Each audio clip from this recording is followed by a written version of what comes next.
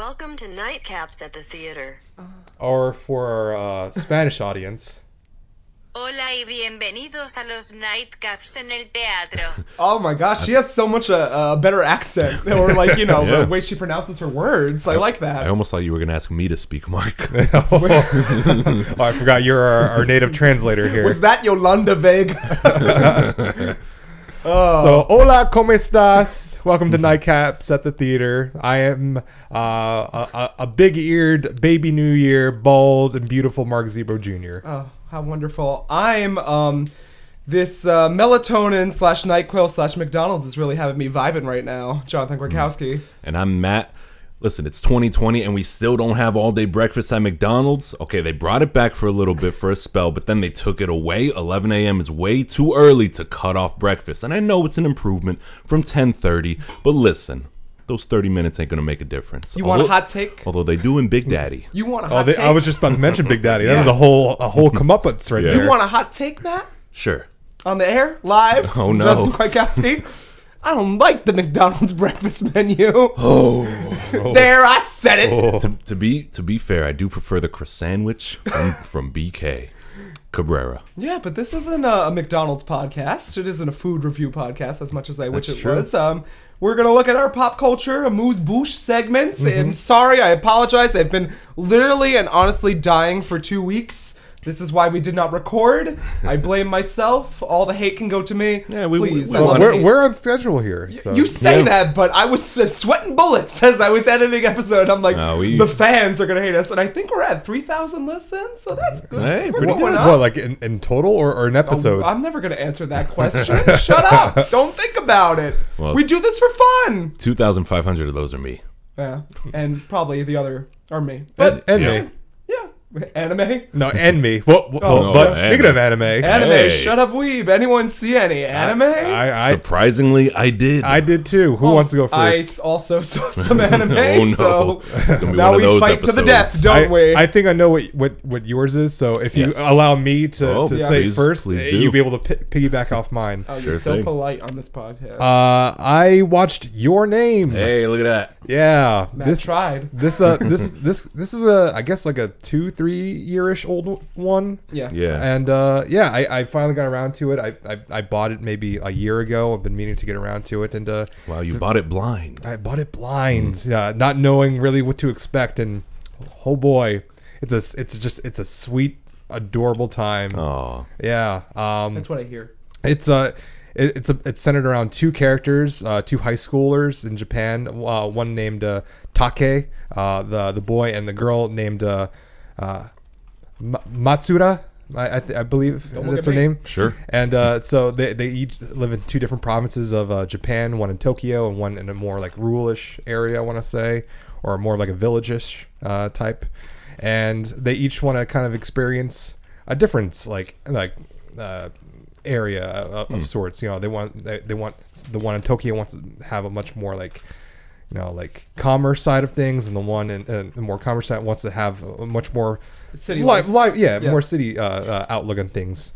And then just for some reason, they're each kind of what they start experiencing or what they think are dreams, but it's actually it's an out of body experience where they're each inhabiting each other. Yeah, I won't say it's my fantasy, but Ooh. So it's what- definitely someone's out there. one becomes a boy, one becomes the girl, and then just, you know, it's a weird. Aggressive, furious masturbation. Oh, by both there's sides. some grabbing in this one, but There's a but movie that does that. I forget which movie it is though. Freaky Friday. No, Every- Scooby-Doo. what? Yeah, remember No. when I gotta rewatch Shaggy this. is like, oh my, it might be Scooby-Doo or Scooby-Doo Oh no, 2. the live action one. Yes. Yes. What other one am I possibly when- referencing? You mean Scooby 2? When Like Scoob, I got boobs. no. When Fred and Daphne switch bodies, he proceeds to go and I go, hey, I can look at myself naked, and I'm like, okay. Fred wouldn't like that anyway. I think he's deep. Freddie Prinze Jr. said, Scooby Doo. We can learn a lot from Scooby Doo. Yeah, I think we can. Yeah. Maybe a future pick. Hey, future movie. Maybe a recent That's for pick. sure. Yeah. Seeing Scoob in theaters day one, baby. I think Monsters Unleashed is the quintessential, one of the best sequels. I would think. But yeah, you know, it's adorable. It's very lighthearted. I think without seeing it, but from here you talk about it, it's got a very kind I of. don't know how you gestured to me. I didn't see it. No, I heard good I'm things, about to reference a film that you've seen. Okay.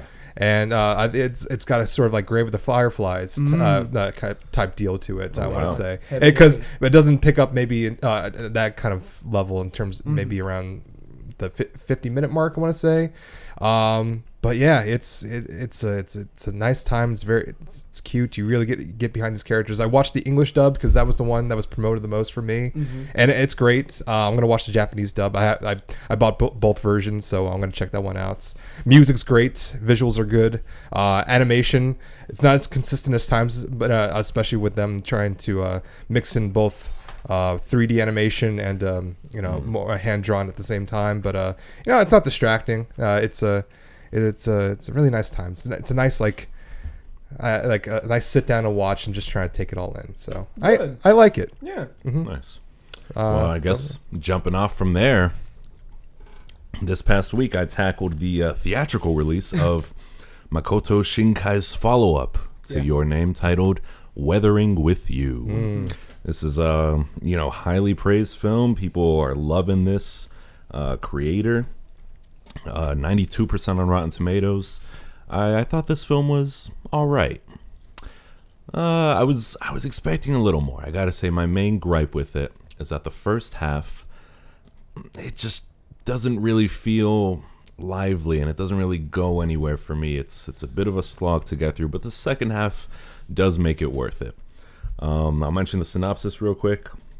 I'm just reading this from Google. A boy runs away to Tokyo and befriends a girl who appears to be able to manipulate the weather.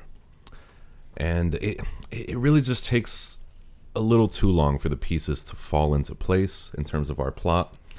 But there is a standout moment about halfway through. I'm just going to call it the hotel scene. It takes place in a hotel. It's not really something that people... I don't think most people will like this scene as much as I do. For most people, it'll just be kind of a thing. Just like, it's not a standout. It's not a highlight. It just kind of happens as part of the story. And you're like, okay, whatever. But for me, I don't know. I just really like it because you have these two characters who neither of them are particularly wealthy or well off. And, they spend a lot of their life just trying to figure out where their next meal is going to come from, or where to make ends meet, how to do so. And I don't know, I like that kind of scrappiness aspect of it, and I think it works well for these characters. Is it in the same universe, or did you see the first one? Or no, I haven't seen Your Name. Yeah, might be a question to ask. I don't know. Because the thing about these, it is another teen romance. I mean, obviously. A lot of it towards the beginning feels a little too kawaii for me. Yeah. If you know what I mean, a little too. I know what you mean. A little too ooh. Yeah. Oh. Ooh. There you go. Well, I was doing both. But it feels a little bit too much like that. But it does settle into a groove. I do really like romances involving teens, but I'm starting to realize that maybe I don't like romances involving teens aimed at teens. As nearly 30-year-olds, yeah. Yeah. I think we can all agree. I think so. But if Richard Linklater does a high school kind of romance or slice of life thing, I'm like, oh, I'm so fucking in. Mm-hmm. That's my forte, my bread and butter. But yeah, it worked. I mean, it was still worth it. It's still pretty good, I would say, and there are some dazzling visuals, especially towards the end. So I like where the plot leads them in the second half to allow those nice wallpaper-esque, desktop wallpaper-esque visuals. It's worth it. Definitely check it out. And if you're a fan of Your Name, I'm sure you're going to like this one too. Mm. But part of me still thinks, even though I haven't seen it, Your Name is probably better. Mm-hmm. That's it for me on Weathering with You. Oh, and I watched the sub. Thanks to AMC for only providing the sub. Yeah. Yeah. Regal had those dirty dubs. Hey, don't knock it till you try it. I mean, it depends on the anime. It does, but for the most part, come on. I'm a sub fan myself, so. But maybe the dub would have made this film less kawaii for me, and I would have enjoyed it more. I think it would have made it more. Maybe there was a lot of I'm like, Yep. but yeah. Oh, and you were right about the theater going audience. There was I warned you, there was didn't I? there was a row of people in front of me. That didn't bathe. They're just shoving food in their mouths. I didn't sense any odor emanating from them, but You didn't try hard enough, did you? it really did feel like they were trying to get across, like, oh, this is like a Japanese culture joke that they're doing, and I'm gonna laugh real hard at it. And it's like, okay, it's a little bit too much. One neck beard. But, Thank you, Count. But yeah, it was All right. worth it. Okay, so shut up, weeb. Literally, shut up, weeb. That's what I'm feeling lately. I watched the Nino Kuni movie on Netflix. It's in my Oh, okay. queue. I love the Nino Kuni games.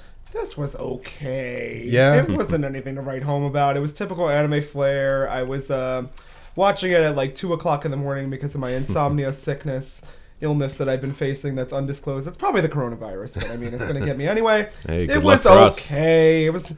It wasn't a big deal, and that's all I'm going to say about it. I liked it because it's in Nino Kuni, and I like the Nino Kuni Any franchise. familiar things to? There's like a few hinted at, but it's not like shoved down your throat. No. But I kind of would have liked it to be shoved down my throat to be like, oh, it's a reference for the game. No, Mr. Droopy Lantern Nose. No, definitely. But we get a series of Welsh ghosts or spirits or whatever they're called. I haven't played that game in a fucking forever. Familiars. Yeah. Yeah. But there's Welsh accents to go around. So if you like that, check Nice. out Nino Kuni. Okay. Something that's good, Carol and Tuesday. I finished the first season on Netflix, and I've it's not probably heard the of last. this. It's you did hear about it because I talked about the first half of the season on the podcast long okay. ago. But Netflix has the second half up, and I thought it was really good. It's about these two artists on Mars that are like competing in like the American Idol equivalent, Mars Idol Oh, yeah. equivalency. And the second part goes really hard because they reference like ICE and immigration rights, and there's a Trump parallel going on.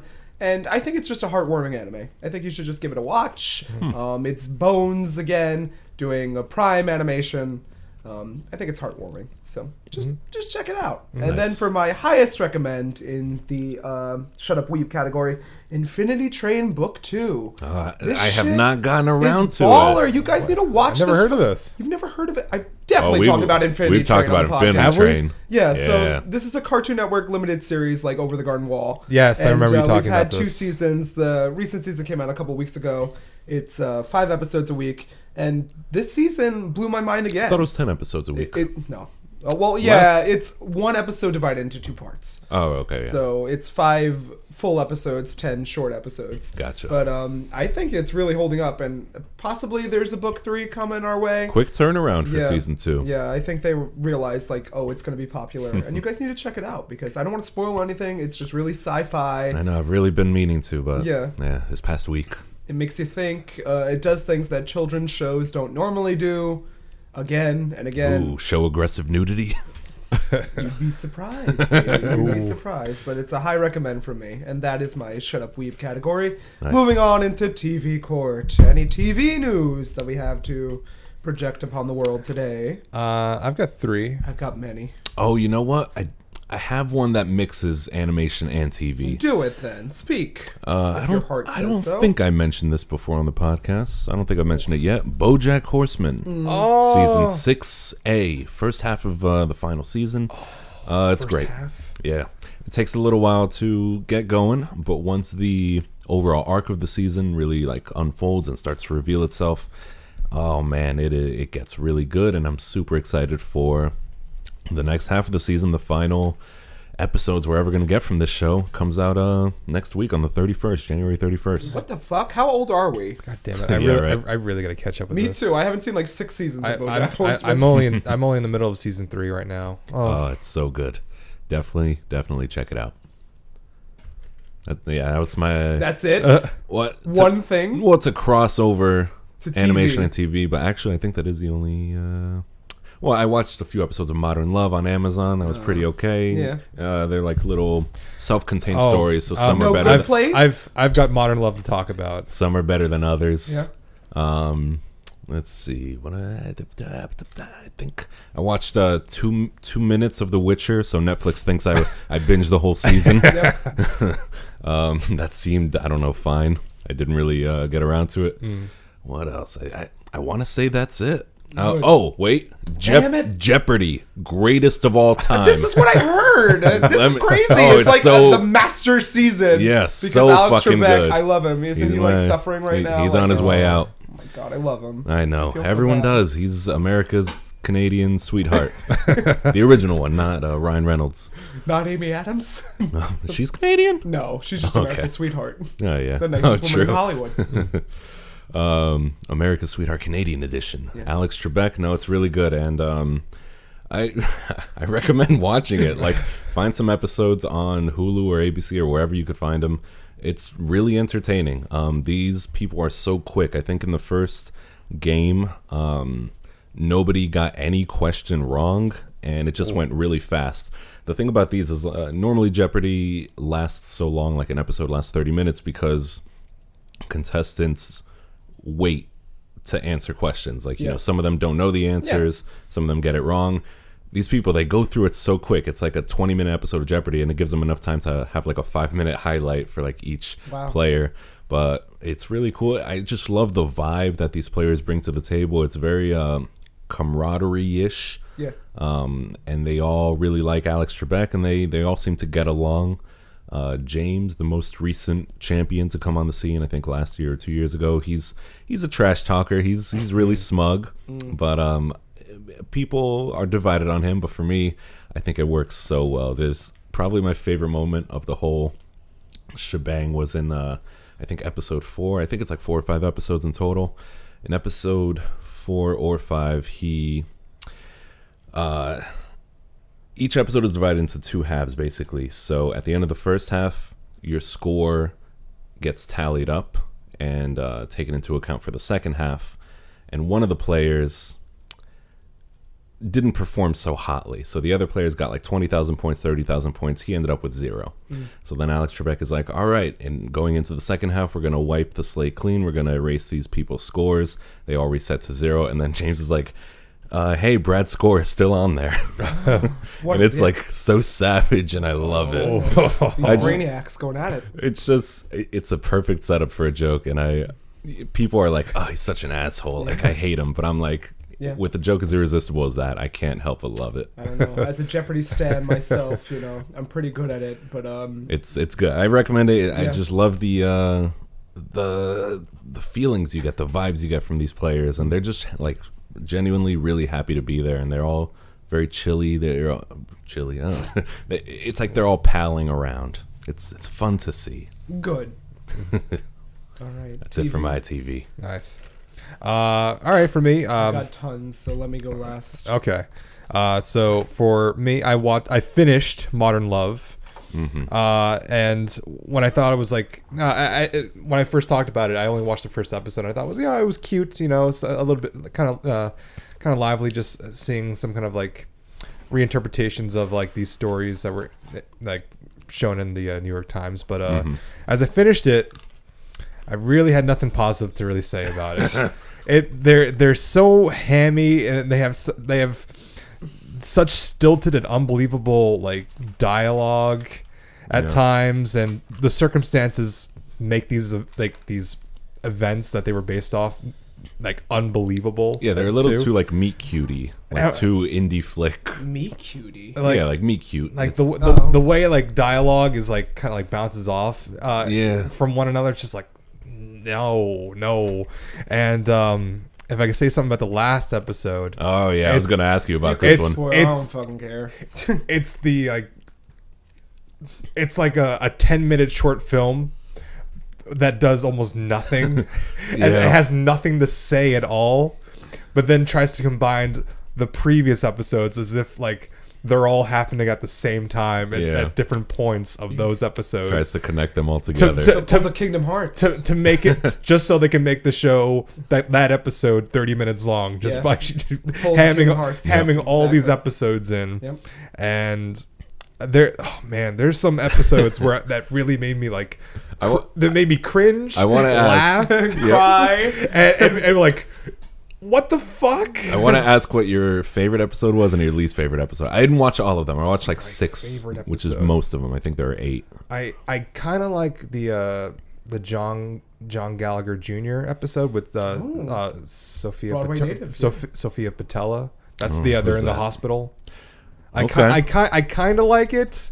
I don't know, but say. but at the same time, I was like, I'm not really buying this right now. That is by far my least favorite episode. Okay, I hate him like as a person. If I saw him in real, he's just like a hipster douchebag. Oh no, he is, and it's Look around the table. I like the may find a surprise the there. circumstance that they find themselves in is cute, but like them and the pairing just doesn't work. No chemistry. And I would say maybe the first episode might be like the most adorable. I don't think I watched the first one. That's with the Russian bellhop. Oh, the doorman. Doorman, yeah. I thought that was the second episode. No, that was the first one. Oh yeah, that's my favorite. That one is so good. The Anne Hathaway one might be in the running for my worst one. It's in the middle for me. I feel like it's okay. I've heard good things about that episode. No, because Wow. I really don't like it because the way it tackles like Bipolar. like take a drink every time she says bipolar. Yeah. Like that. If that's something that really just makes me want to like put my fist through the television, And the first- is having to like hit you over the head with it. It's like I'm bipolar. I'm bipolar. And that's only in the second half of the episode because the first half is like leading up to this massive realization that she is bipolar. It's I've like- just heard great things about this episode, so I'm like, I haven't seen the show. I haven't seen an I episode of the show. think the whole like relationship thing that she's Mark is typing right now. So how the episode opens is if like she's like Still typing. making an internet like dating site We like got- we bio. got- typing, we can see. we got to get on YouTube. I know, right? We need a visual representation. Pretend as if you're but typing at the she's keyboard, audience. monologuing as if like she's writing a short story. Yeah. So first of all, no one's gonna read this, and they're gonna immediately like swipe left on you. But like it turns into like a musical. Like she's all like bubbly and like it's like, oh look at Peach. Oh, he must love peaches. Hey, you want to go to have breakfast? And like she's riding her bike, and she's like, but as soon as she gets home, she's like, but then it hits me, and then I just want to go to the bed. It's like a I commercial. don't want to curl up. Like talk to your doctor about peaches and how they make you sad, and it's just I think it's like the worst kind of representation in terms of like mental disorder. I think the see what they promote for that episode, for that show, basically is like the end of that episode when she's talking to her friend at work. It's like, I have bad days and I'm coming off from a high, and I'm like, and you know that's a good moment. That's like probably the best moment of the show, but like it's just so trying to hit you over the head where it's like, yeah, you got to feel for her. You got to feel for her. I think the worst one has to do with the girl who wants a dad but also wants to date him at the same time. I didn't watch that one. Oh, That's like an interesting premise. it's like this girl has like daddy issues because she Well, never you can grew tell, yes. she never grew up with a father, but like the man that she works for like It's a father figure. is a father figure, but at the same time it's like she's giving off these like that's like a dilf over That's there. relatable. Like he's a dad. Yeah. Like look at his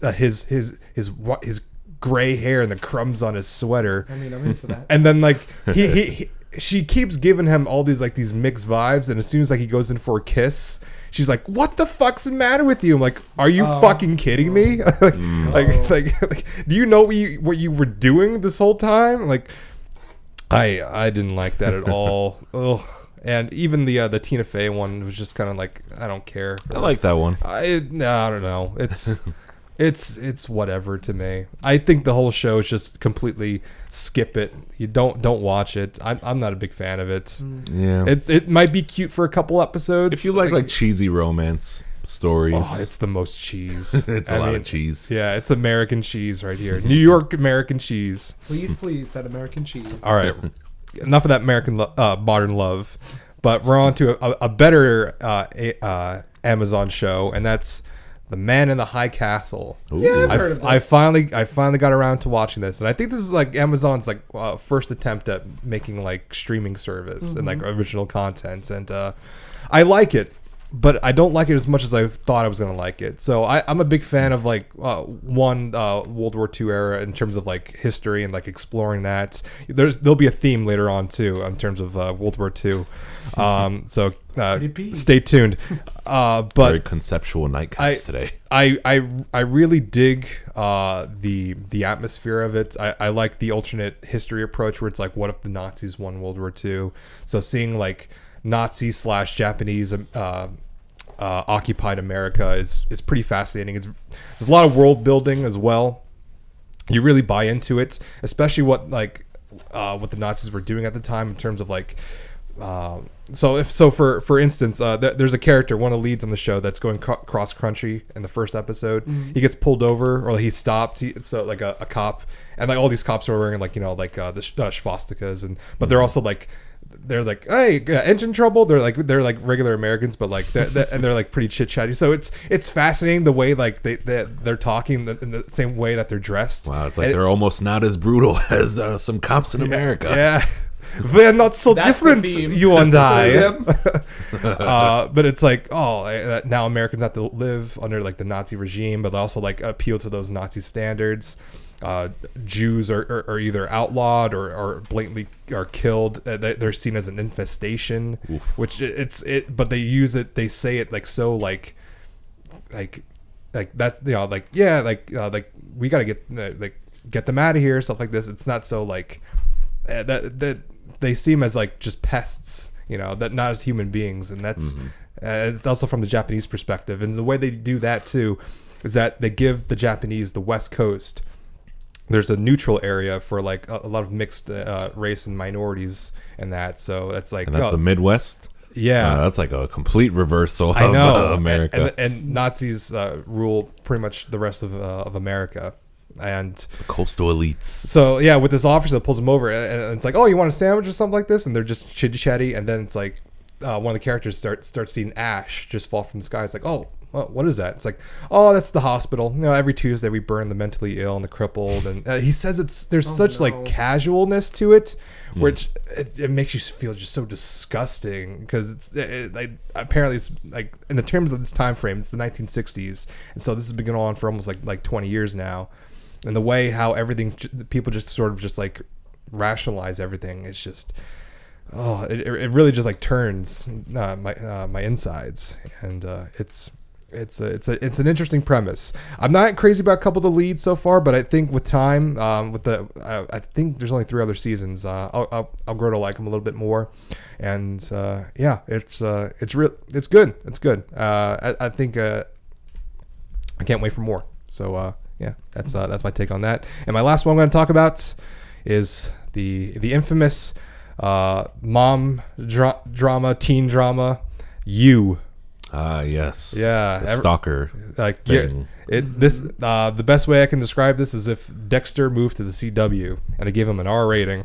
Okay. And Dexter was already R-rated. oh, like I mean, give CW like okay. the I R rating. watched that awful season. Yeah, it better be R-rated. Was born as shit. What, You?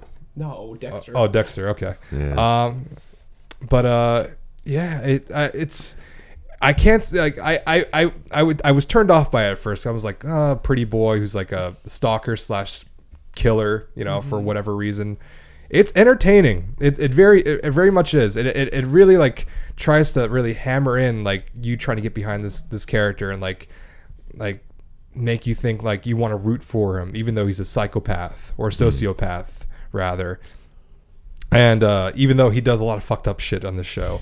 But he uses a lot of inner monologues to like kind of like get behind his own rationale. Like he'll be stalking somebody, but then he'll see someone else stalking that same person that he's stalking. And like, what a stalker! And like I don't know. It's cleverly written like that, where I can really like get behind it. It's not like really cleverly written anything like that. If anything, it's not bare bones, but.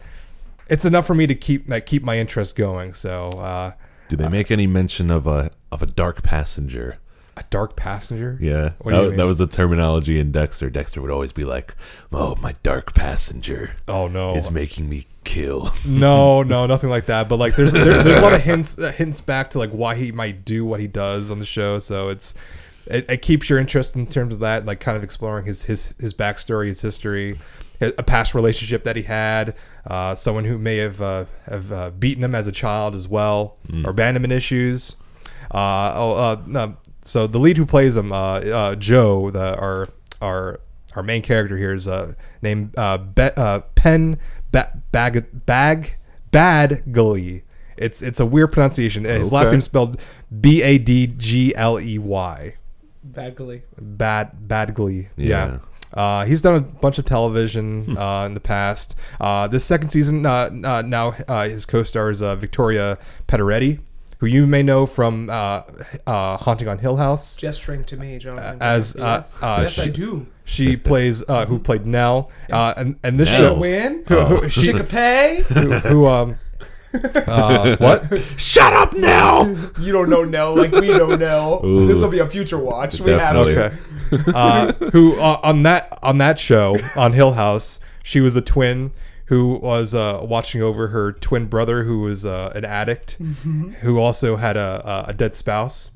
On this season, she plays a twin who's watching over her twin brother, who also has substance abuse, who also has a dead partner. So a good Typecast. I guess so. And it's also Netflix. So, but yeah, she's actually doing a good job. I liked her on that show. I like what she's doing here, even though she's playing her same character. Yeah. But I think as the show goes on to season 2, it's a little bit more. Piques your interest a little bit more. I like season 1 more, I would say, for this one. But I think it's just it's a fun time. Episodes run for about maybe 45 to 50 minutes long sometimes, and I get a good time out of it. So yeah, so that's all I got to say. All right. So my TV, I have a few things. Project Runway. I'm gonna bang through these episodes because we missed about 4 of them, but I think this season is very addictive. I like this season. I like those designers because there's a lot of shade thrown this season. So a few episodes we missed included upcycling, which is where you're taking like own clothes from like the the Five Below or wherever you buy clothes from, and then you're remaking it into a new outfit.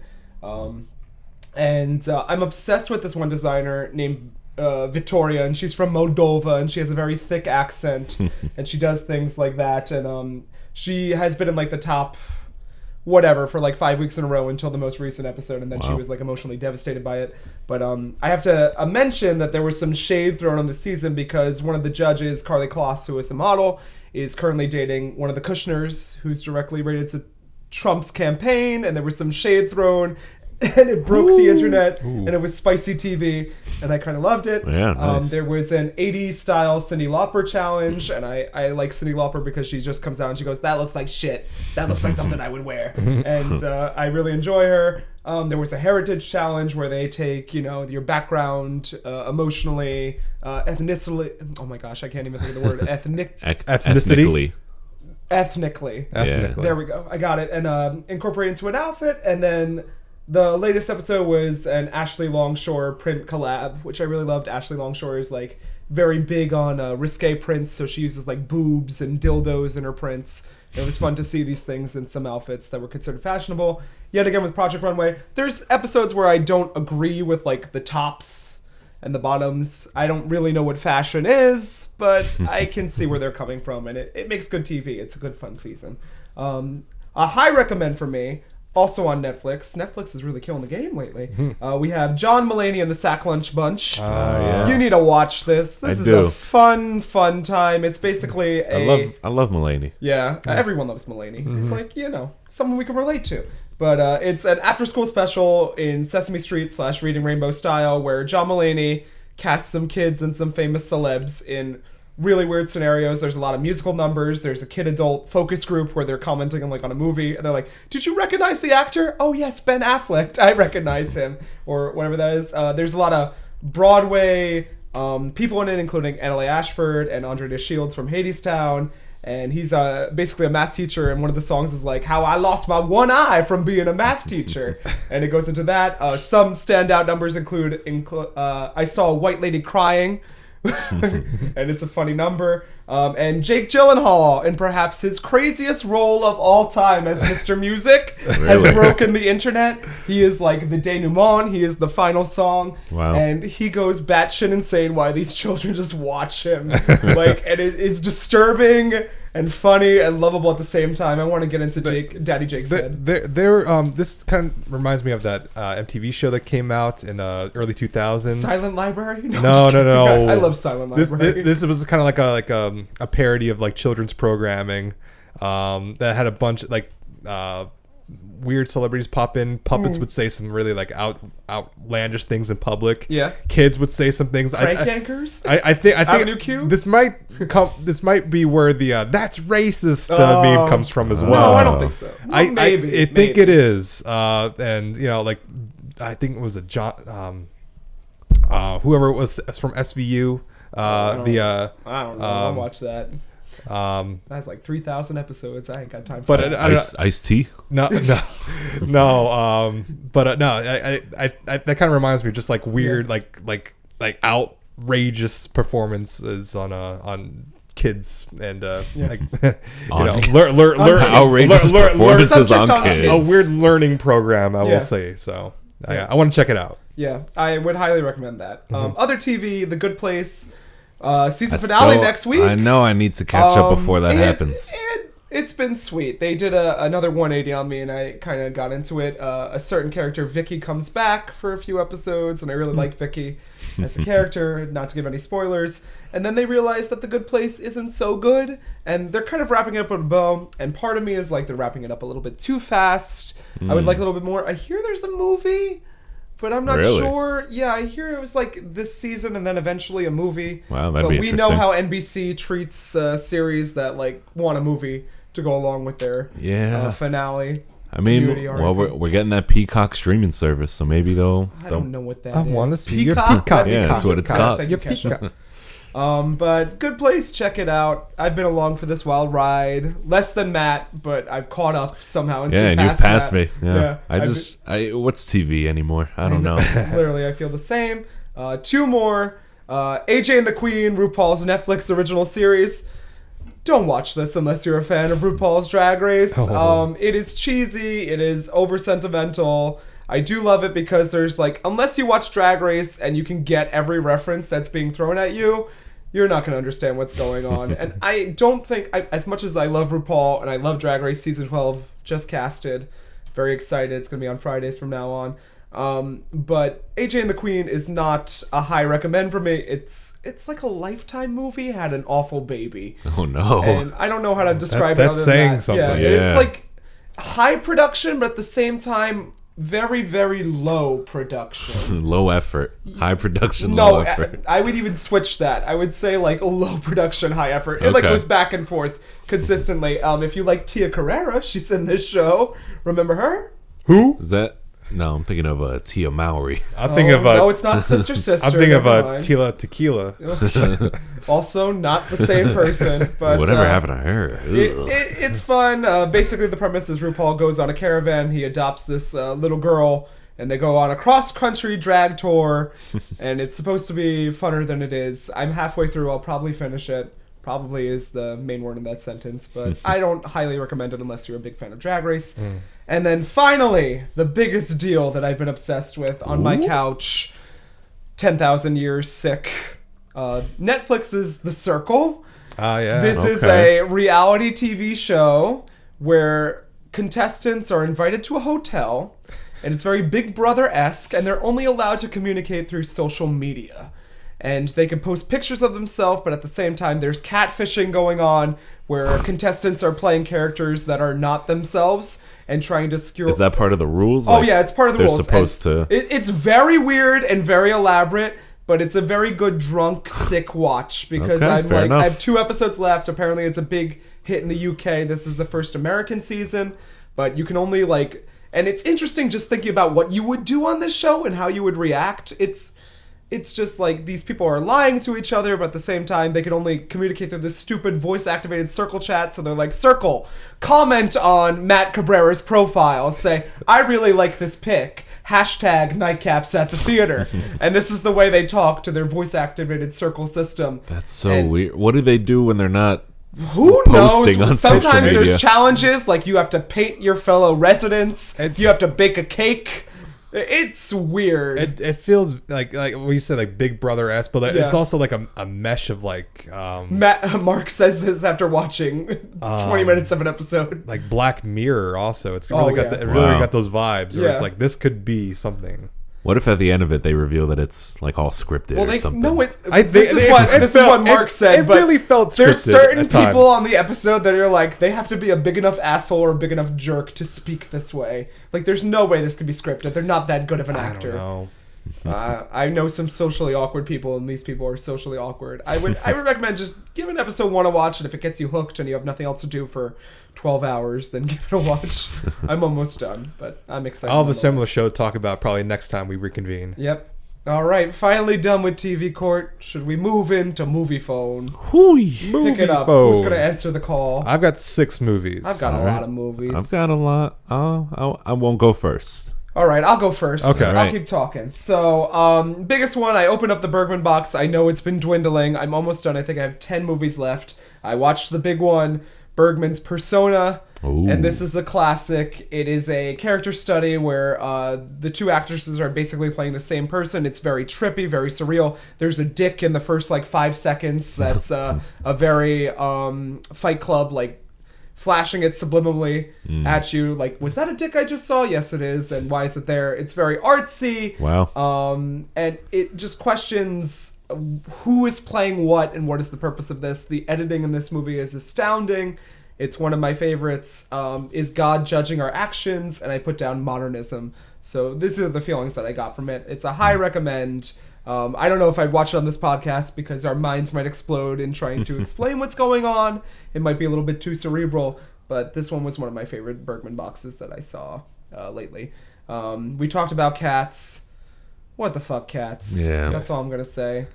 There are Meowdy screenings in some Yeah. neighborhoods. Excuse me? At Where you're Al- allowed at to Alamo. meow, purr, and groom yourself as if you were a cat while watching the film. okay. Thank you, Alamo Okay. Draft House. Oh Yes. no, What, don't. Mark? Don't This sounds do that. right up your alley. You like cats, don't you? These screenings are selling out Oh, like yeah. hotcakes. Even Alamo described that it might have been one of the most underperforming movies, but thanks to their screenings, now they're Yeah. going through the roof. What are you doing with your life if you're gonna do something like that? This sounds like a circle contestant that would be on one of these Meowdy screenings Oh yeah. for me. My God. Even though Mark doesn't want to talk about it, Mark, I'm sorry to bring this up. Oh, I know what you're gonna talk We've got to about. bring up the last 2 Star Wars that I watched. Oh. I Ooh, finally yeah. caught up.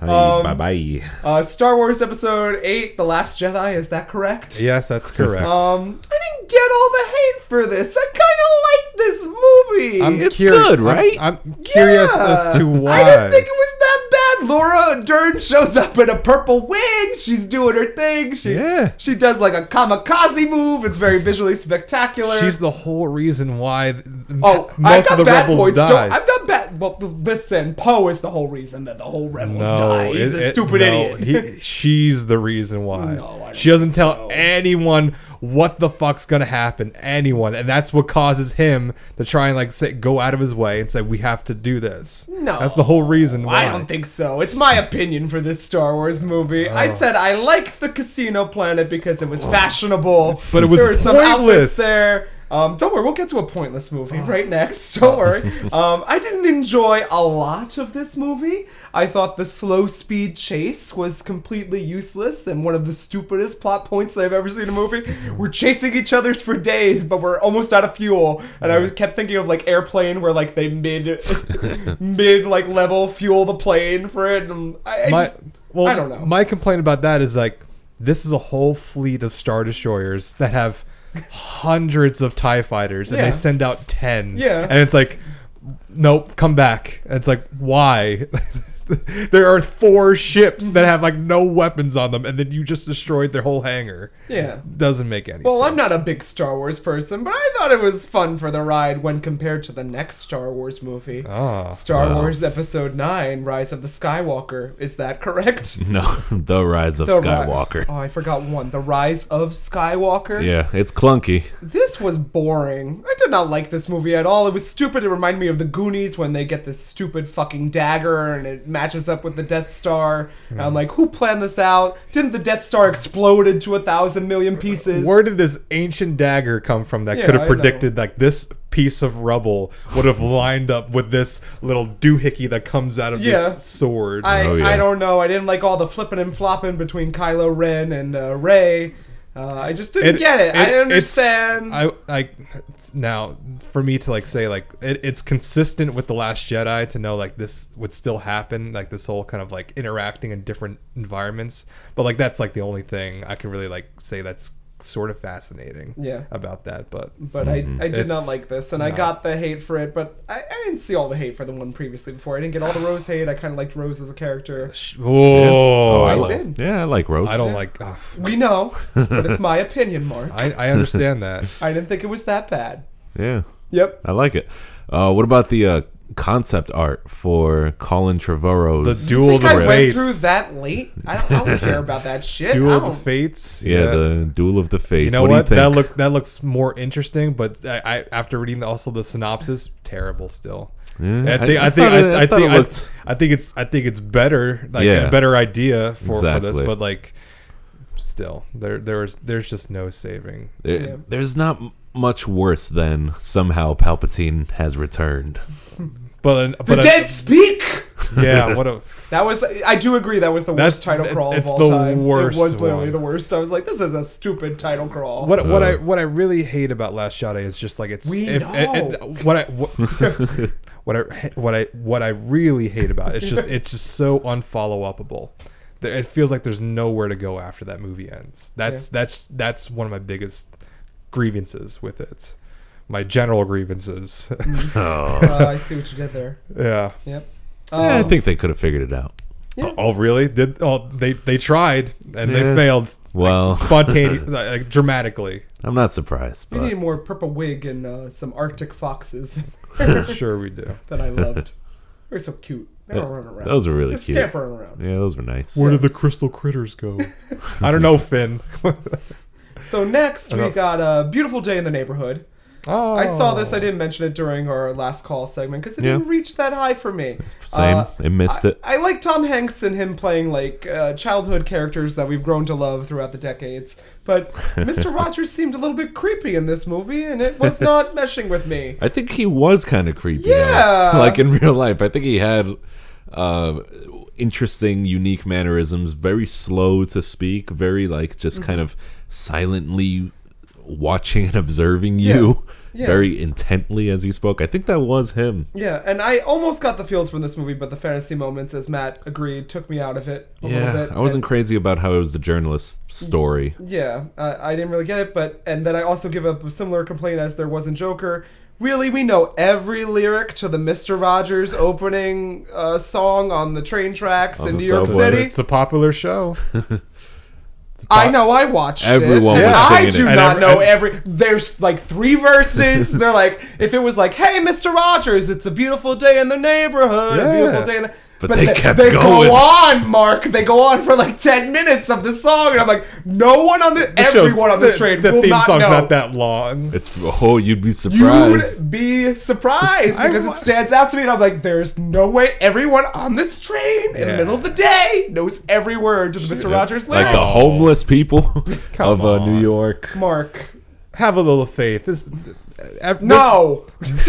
Everyone talks about Bill Cosby at the time. At the time Always being gotta bring up Bill Cosby. don't you? being America's dad. What? I never do that. Yeah, it was a joke. But this was just everyone's dad at the time. You know. Yeah. I get that. Hashtag not my dad. Yeah, What? I get that. I but didn't grow up with Mr. Rogers. I grew up, but Tom Hanks was creepy in this movie. I didn't like it. You can I liked play him. every key on the piano. Boom! I'm like, Yeah. okay, don't murder me in my sleep, Mr. Rogers. I still want to check it out. Well, let me see. I did write like a quick blurb, a quick review Mention about it it. so we Blurb. can get one of your Let me 10 see. movies down. Tom Hanks and team try to recapture that saving Mr. Banks magic, but fall short. Check out "Won't You Be My Neighbor" instead. That's the documentary Yeah. from Yeah. a couple years ago. That one I do like. Very good, very good. Little Women. We mentioned this last time. Great adaptation. That's all I'm going to say. It's fantastic. Check out our last call for more details on that. Big one that I know we all watched, Queen and Slim. Do we want to talk about it now? Sure. Yeah. Well, no, Mark hasn't watched. Well, it. you could talk about Oh, it. didn't like, he watch it? Oh. I didn't. Yeah, no, I didn't get. I So didn't get around spoilers. to it. No spoilers. I just found it interesting that Melina... I can't pronounce her last name. Mussolini.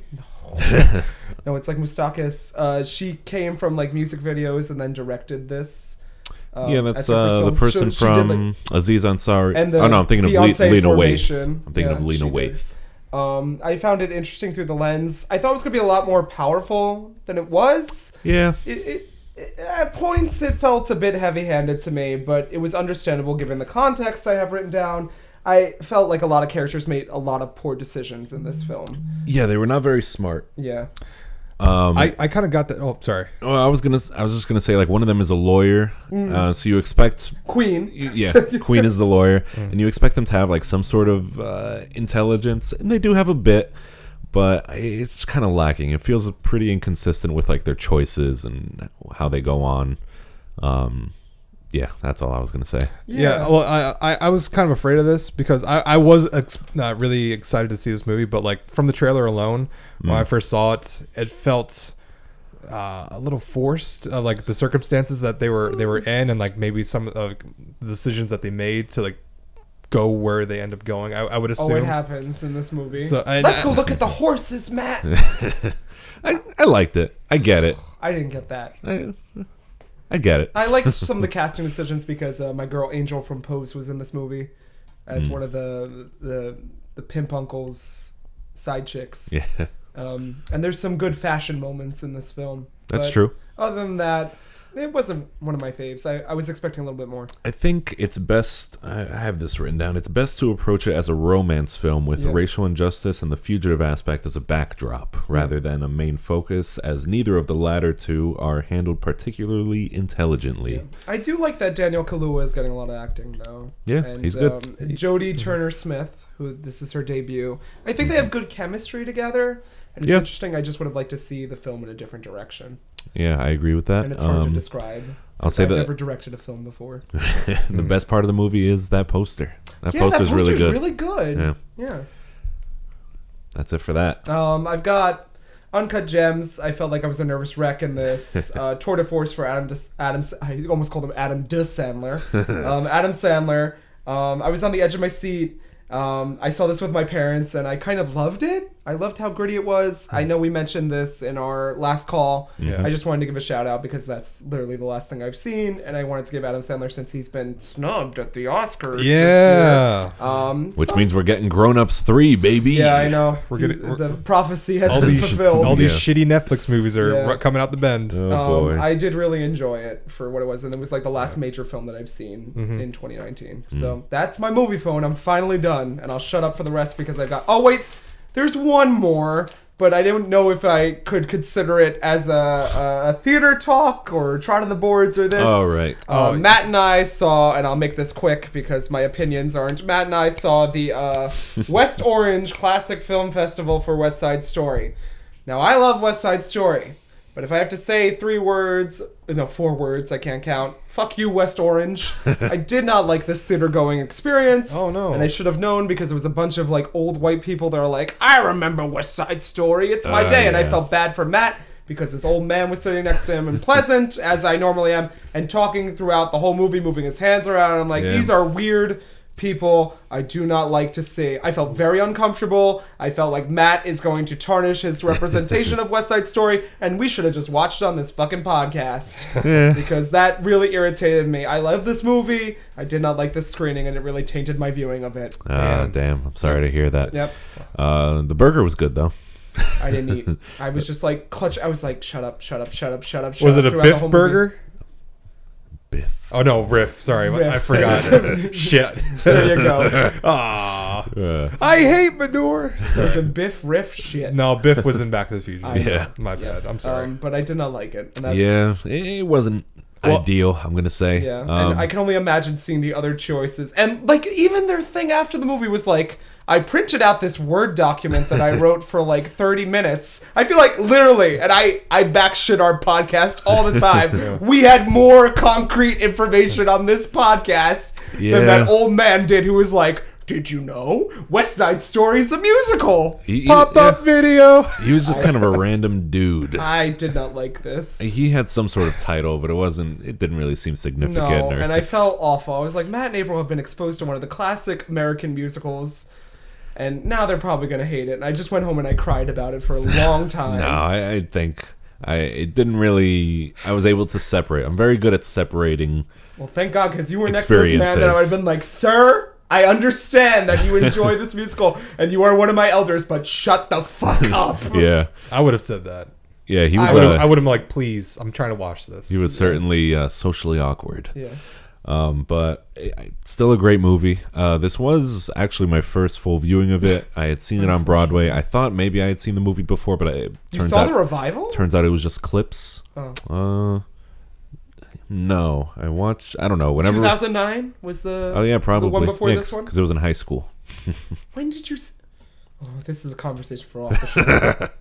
But so I knew the story very well, and also Romeo and Juliet. So yeah, I knew the story. It's great though. It's not like it's not like a 5-star movie for me, I'll say, but it's very good, and parts of it made me a little emotional. Not really like tearing up, not because I was sad or anything, but I just liked seeing this kind of representation or focus on screen, and I like how well, they were all white, mind you. Oh, I could tell. Yeah, so I just could so tell. you know, that wasn't one of the trivia facts. Bernardo, your face smeared. And that being that brown I'm watching face, this baby. 800 times with my kids this week, so Oh, yeah. I know more than that one dude knew, and I was like, Matt, can we please go? I'm just out of this. I can't. We have the autopsy report. Turns out you're not 100% Puerto Rican. Or even 1% Puerto Rican. Oh yeah, Whatever. but He was Greek. but it was good. Classic story. Great. I do really like how it was brought to life on the screen. It's very colorful. Yes. I like a lot of the costumes, which is not something I say very often because I don't really notice things like that very often. But it was noticeable here. It was a standout. Some of the songs are forgettable. Pretty much the songs that you don't really know that aren't like part of the canon. pop culture. Yeah. The canon. Well, no, like the Broadway canon. Like if you're gonna listen to Tonight Yeah. or whatever, like the operatic songs, then Matt's gonna tune out. And I was like, yeah, but he was. I think he was more into like America and Oh yeah, I love America. the more modernized versions. The ones that you know are Yeah. the ones that are great. Yeah. The ones you don't know are forgettable. Yeah. So, something that I think I like the movie because I watched this again actually at home a couple weeks ago. Which like a good boy. Yeah. I like how they swap Officer Krupke and Cool. Yeah. I think it works better for the film. I I think that too. I don't know if they'll do that for They didn't. No, They didn't, and okay. they cut I Feel Pretty. Yeah, that's right. Which I get, and like I see the Broadway version in like 2 weeks. But They should also I'll report back. they should also cut a dancer as well. Yeah, I hear that there's people protesting, but at the same time, like he didn't act very well in Carousel at the same time, and I don't go to see West Side Story for Bernardo. I go for see other things like the dancing. But they were protesting that last night. I hear good things about the production, as I said. Yeah. Which, I'll be jaded until I see it. And then I'll give my real commentary on it. Yeah, and I mean, I don't think the ending is like cheesy. I feel like some. How many bullets left, Chino? Enough for you? Yeah. Enough for me? Honestly, I never thought it was cheesy. I love that ending. honestly, it hits That's me. how I met Mark. I was like, how many bullets left, Mark? I was like, yeah, he's gonna be my friend for a long time. Nice. Look, here we are still today. Still, it gives me what did it give me? It gave me Oh, I know what you're thinking about. Is it Vibes. the other Natalie Wood movie with James Dean? No, you're not gonna Rebel think. Without a Cause? No, I haven't seen that. Oh, that's a good movie too. Gave me what the fuck is that? Oh, Schindler's List vibes. Whoa. Actually, Whoa. Schindler's List I think- vibes from West Side Story. Was it the Just one from girl that in ending. red? I think no. Well, maybe. I think it's just one person talking very emotionally to a crowd of people, and It's very theatrical. giving them, a moral. Yeah. I just it hit me. It hit me pretty decently. I had seen that clip before, I'm pretty sure, but Yeah. it's great. And if it was just you, me, and April in the theater, and Well, Mark yeah. at my home Next time we'll book watching it. the Blu-ray, We'll book it privately. I would have felt a little bit better. Yeah, but don't worry, it didn't impact my viewing of it. Still thought it was very good. I'm glad. Well, that's all my talk until music, so go Okay. at it while I go to the bathroom. All right. What do I want to talk about first? Did I talk about Spies in Disguise yet? No. Oh, I'll just mention it was all right. it's all right. It's got a good message, decent animation with like neon hues, especially in the beginning. But there's a lot of yelling from Will Smith and Tom Holland, and it's just like, stop the yelling. And the plot is, it's pretty silly. It's a little bit incongruent at times. Like, I don't know. I get what they were going for, but I think it could have meshed together a little bit better, just a tad better. It's about Will Smith being accidentally turned into a pigeon.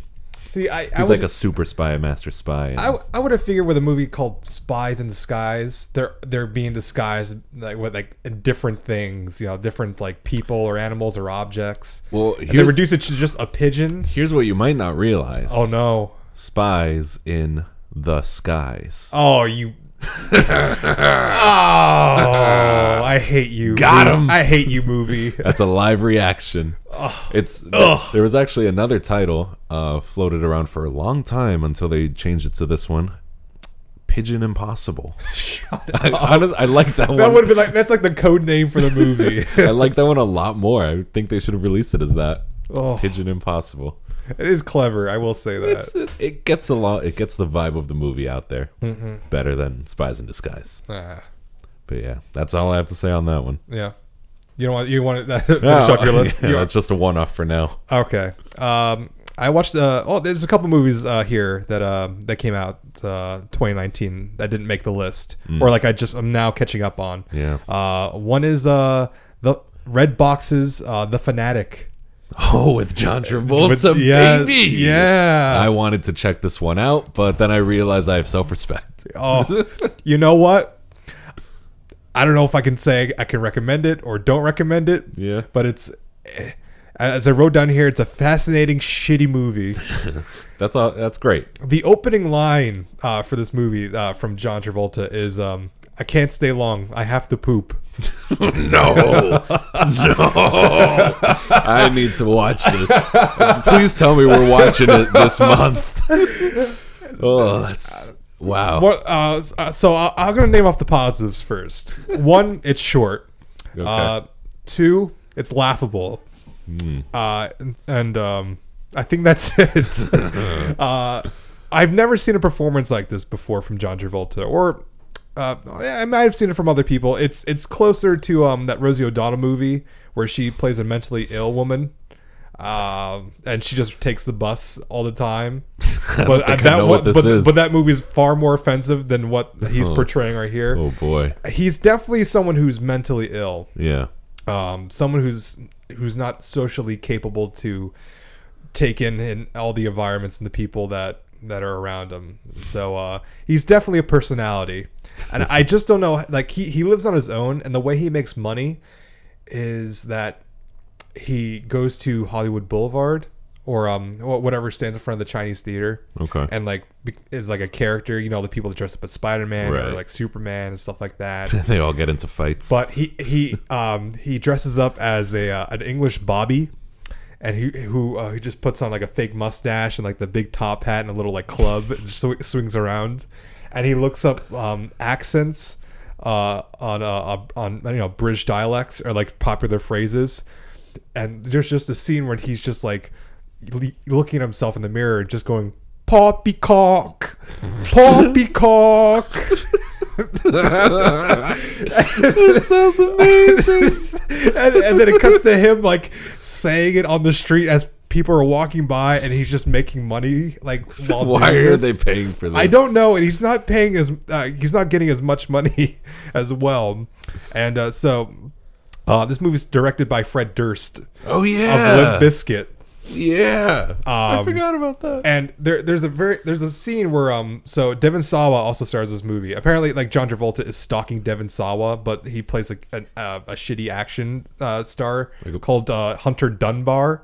Okay. And anyone who doesn't know who Devon Sawa, he's from like the first Final Destination movie, Idle Hands, one of my Ooh, favorite yes. movies. He's also Stan and Eminem's Stan. Huh. If anyone's familiar with that, Okay. from that era. Yeah, of course. But Devon Sawa's in the car with his kid, and he's like, "Hey, you want to listen to some music?" Turns on the radio, Limp and Limp Bizkit. Bizkit is playing. Yes. It's like, you ever listen to this stuff? I listen to this all the way back in the day. This is my shit. And he's Oh, saying I this to love his it. like 12-year-old kid. I love it. And it's just like, God damn you, man. Yes. I can't believe it. How did I miss this one? I will say it's shot well enough to be like a sustainable film. This isn't Fred Durst's first film, mind you. Is it not? He's had, I think, one or two more. So this movie flopped. Of course. This movie made not even $4,000, and this played in 52 theaters when it first released. And I don't think they even lasted a week. It's really entertaining. Also, John Travolta's character here is called Moose. Oh, it's so pathetic. It's so pathetic, but I can't help but say you might want to watch this just for bragging rights. Because there's a scene when he goes into the house, John Travolta, into Devon Sawa's house, and he's a rich guy, and it's completely empty, and he's just looking at everything. Takes up 2 antlers that are on his table just for, I guess, whatever reason. He puts them to his head, and he's sitting on the couch just going, "Moose is in the house. Moose is in the house." Oh, yes. Yeah.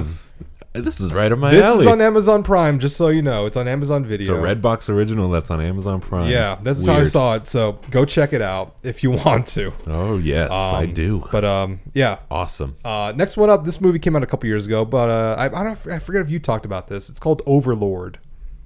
I wanted to watch it. I never got around to it. This Awful. This is the Nazi one, right? yeah, it's a Nazi zombie movie that's not that good. It's I would just say on par of saying okay. It's I had higher hopes for it just for entertainment value, where it's like, oh, maybe just a movie that just see like guns going off and Nazi zombies are being blown up, or it barely gets there. Not like there's an entertaining like 5-10 minute scene in the beginning that's like planes are going down, and there's some interesting set pieces, but for the majority of the film, it's just a slog, and it's just it's not that great. It stars Jovan Adepo, or Joe.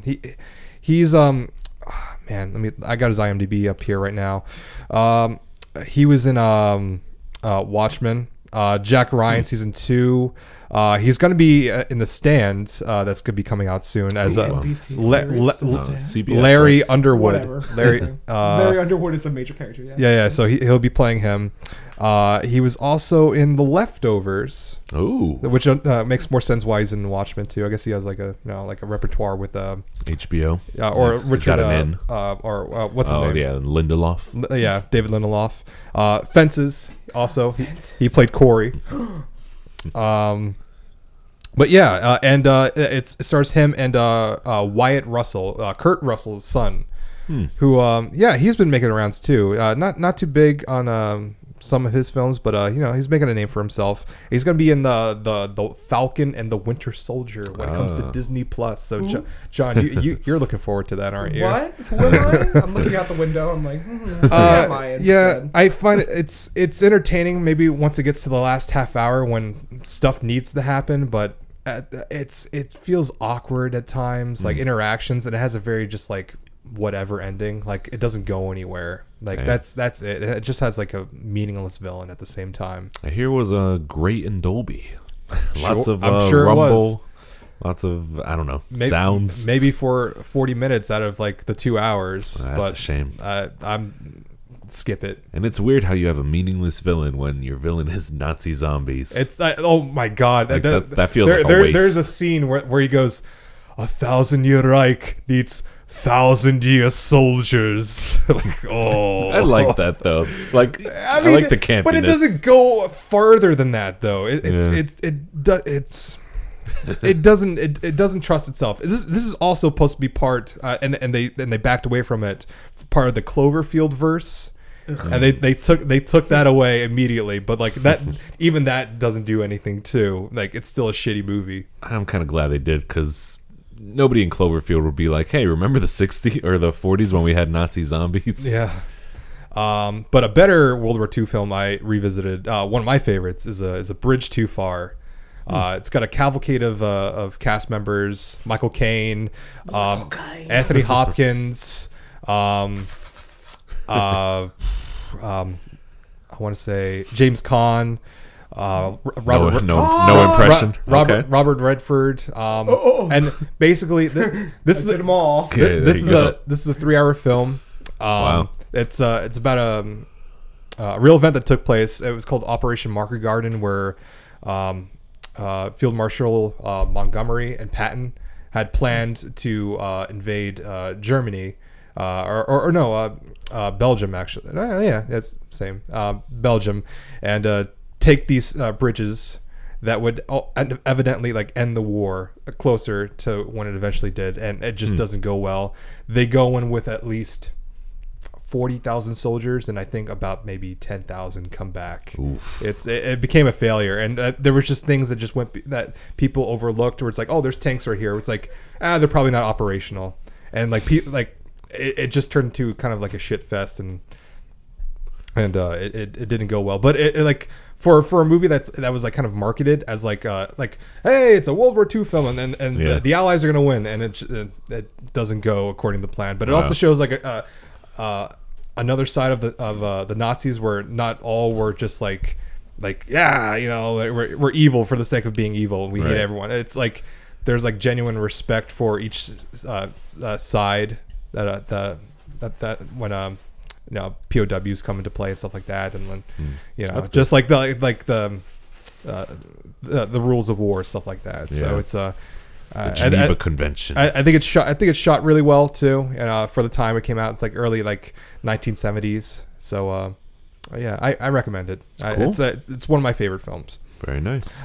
Next one up, The Last Black Man in San Francisco. Hey, still need to get around to this. Same. I really like this movie. Nice. It's from director Jill Talbot, who shares a name with the lead singer of Idols, I believe. And, I don't know Idols. Oh, Idols, they're great. Yeah, they had one of the best records of last year or 2 years ago, and they're it's like a very heavy punk British band whose like motto and creeds are like loving yourself and equality and equity for everyone, and like immigration is fine, but you're listening to it, they're just like shouting at you so aggressively. It's like they're shouting at you aggressively to be a decent human being. Mm-hmm. Well, this is his second film. I think his first one was American. I have it right here. Pie, Gladiator. Honey. What else? Hold on. I have it right here. It was American Paradise, and it also starred the other lead of this movie, Jimmy Fails, who I think has the same character name in both movies, but it's also his real name as well. Wow. I don't know why that is. I need to explore that. I really like but that choice. he was a standout in this movie. Him and his other co-star here, Jonathan Majors. They're both played awkwardly, but really fascinating at the same time. Like they're kind of separated from sort of like the social norm. Like so Jimmy, who's our lead here, him and his friend tried to take back this house from his grandfather, who had built it in the late 1800s, and that was owned by supposedly the only black man in San Francisco around that time period that didn't live in a rural area and like grew up in a white neighborhood. Right. So and they do, and like they're remodeling it, they're putting things back in, and his friend played by Jonathan Majors is an up and coming kind of like theater thespian director, writer. He's inspired. He's looking at all different kinds of personas around the Bay Area, and like a man who's preaching the good word, a bunch of just like thugs who are just kind of like spit and rhyme at each other, or just like throwing insults at each other. So, and he's just like going up to him, and he's just like, "Wonderful, that's wonderful, guys. Now, but I need more intensity." And they're just looking at him like, "Dude, you're not a director." And he's like, "Keep working on it." and all that comes back into play at the end of the movie too, which makes it a lot more impactful for Jimmy's character too, and just the way they kind of balance off each other and why they have the relationship that they do with each other as well. And it's just shot really well. It's really well written, and you get to explore Jimmy's lifestyle and his past, not through flashbacks, but just like his family and like family friends that come into play. You know, Mike Epps makes an appearance in here as well that has some impactful stuff, and Danny Glover, and just kind of history, just like a community. That's really what the movie's kind of about. Just kind of like how everyone kind of feeds off each other and like where everyone stands. So nice. I really love it. It's total recommend from me. Awesome. So next one is One Child Nation. This is a documentary from director Nanfu Wang, and what she's doing here is that she's kind of exploring the one child law in China that was enacted, I think, in the 80s, 90s. I think 80s. And where China deemed, because there was a population issue, and and families were allowed to only have one child, and and now it's now 2 children, and I think that was they edited that maybe only a couple years ago. Yeah. I want to say maybe like 2013, 14. And so that allows you to have, an additional child. But I think like the only reason behind it, like they explored a little bit too, is like if you had a girl, most families were deeming for a boy just to keep the family name going. Right. And if your only girl married into another family, then like that family's dynasty is gone, and like they don't view you as that name, that you keep keeping that name or that family name. Yeah. So it's there's some kind of upsetting stuff here. One thing I found really impactful is that when she was interviewing a midwife of the area, she talks about like where it's like, oh, how many babies have you given birth to? It's like, oh, I've lost count, but I know every child I had to give an abortion to or kill, and she gives a number, and it's like 50,000. Jesus. And it's deep. It's a really deep film. It's some really impactful stuff. Images too. If you're a little squeamish on some things in terms of like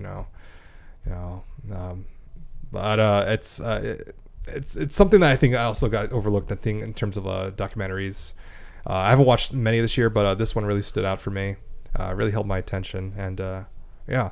And one more thing that really like caught my ear was like when she's interviewing her mother, she talks about where it's like, would you still want the one child law to be enacted, or like do you regret it ever being enacted? It's like no, and she's like taken back. We're like, why? Or it's like because they're like people were turning into cannibals at that time. Like no one could feed each other. People were dying on the streets. Babies were being left all over the place, and. It's it's an interesting thing to hear something like that too. So it's no good solution. Yeah, no, and so yeah, and I have one more movie to talk about. I'm pretty sure you'll talk about it too. I think so. So maybe I'll leave that until you get to it. Sounds good. Let's see what I got. Let me pull up this list. Let me talk about Ip Man 4, the finale. I only watched one. Yeah, I haven't seen any of the other Ip Men. I watched the spin-off last year, Master Z, Ip Man Legacy, with I forget his name, but this one, it's not Donnie Yen. This one is Donnie Yen. playing the Ip Man, and it also has a Bruce Lee or somebody playing the character of Bruce Lee. Oh, from Once Upon a Time in Hollywood. Yeah, for a good amount of its runtime, which is good. It was really nice to see that character and the relationship between Bruce Lee and Ip Man. I wish it were explored a little bit more. This entry, it gets a bit too like patriotic, a little bit too nationalistic, and very campy. In a way that I heard the first two are not like. The third one kind of strikes a balance between like campiness and just like a straight kung fu movie. I would say there's no camp in the first one. I think it's pretty Yeah, straightforward. that's what I hear. Yeah. So it's kind of weird, and I don't think I really like the decision to do it here, because a lot of it just doesn't really lead to a good, like, meaningful message or significance. It's very campy. It feels like very soapy and like you're just watching a soap opera unfold. Once you bring in Mike Tyson, I think there's only no way Yeah. but downward. That's true.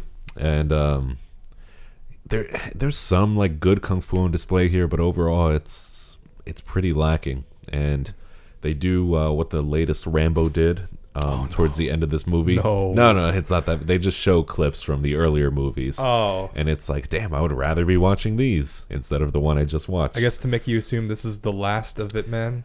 Supposedly, it's called, Ip Man for the finale. And Donnie Yen says he's done with the role. He's moving on to, like, real Hollywood. He was in Rogue One, and he's going to be in Mulan.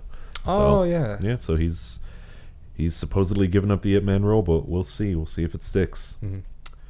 Next, we got Like a Boss. This is... Oh. Ooh. This is Tiffany Haddish, Rose Byrne, and Salma Hayek. It looked okay. Well, Billy Porter's in this too. And Billy Porter, yes. He's a highlight, honestly. Witness my moment. Tragic moments. Tragic moment. A lot of people hated that moment in the trailers. I don't know why. I think they're just not like... That was the best one I thought out of that trailer. I mean, that Yeah, was I liked it. okay. I thought But, like, that him- Rose Byrne was Anna Faris for the longest while. I went, is that Anna Faris? Not an unfair I'm getting comparison. old. Yeah. But yeah, no, people, I think it's just because they have to, like, A-list members, such as I, have to Really? watch Everything. certain trailers many times over the course of a few months, and I think this one just ended up getting on people's nerves. But that one's a good joke. It plays a little bit better in the movie, in the context of the movie too, so that's good. Honestly, it wasn't too bad. Some jokes. It's not a particularly funny movie the way I expected it to be, but I don't think it's necessarily trying to be either, because it had a lot more dramatic moments than I thought it would. It's not really a comedy drama. It's still a comedy, but there is a large emphasis on Tiffany Haddish and Rose Byrne's relationship. It's a short movie. It's like 83 minutes long. Like really short. Probably the shortest one I saw all last year or this year. But it's okay. It's definitely, turn your mind off, enjoy a bit of the slapstick. That's when the movie is at its best, I think, when it's embracing gross out humor or slapstick. The actual like dialogue jokes, they're not too strong, but it's whatever. It's forgettable, but it's fine. Next we got 1917. Yep. This is the one you wanted to talk about. Listen, it's got flaws, but I loved it. Yeah, I loved it too. I was so into it. All right, so the one take nature of this movie, for a little bit before I entered the theater, I was like really excited for it. I was like, I love this style of movie. It's right up my alley. And as it played out in the first like 10 or 15 or 20 minutes, it felt a little limiting. I actually thought maybe the movie would be better served by like a combination of long takes and more traditional cuts. But over time, as situations unfold in the movie, it really starts to kind of reveal the reasoning behind it and the power behind like this one take style of shooting. Like there's just a lot of moments that play out very naturally and organically. There's a lot of like pauses when you're just watching people walk around, and it feels immersive. Not in a way where like you're watching a big set piece or anything, but it just feels like you're really watching the life of a soldier, and like all the emptiness and meaningful conversations that come along with them. There's parts of the movie where, like one part of the movie, it's such kind of a nothing moment where the lead character has to get other soldiers to lift a car out of the mud that gets trapped. And I think the long take nature of it just honestly really adds to it. Adds to like, there's a bit of tension within this scene in like this random soldier who joins like this like random small squad of other soldiers on the same side. He has to like kind of get them to band together for this common cause because he needs to be on his way. It's a time sensitive mission.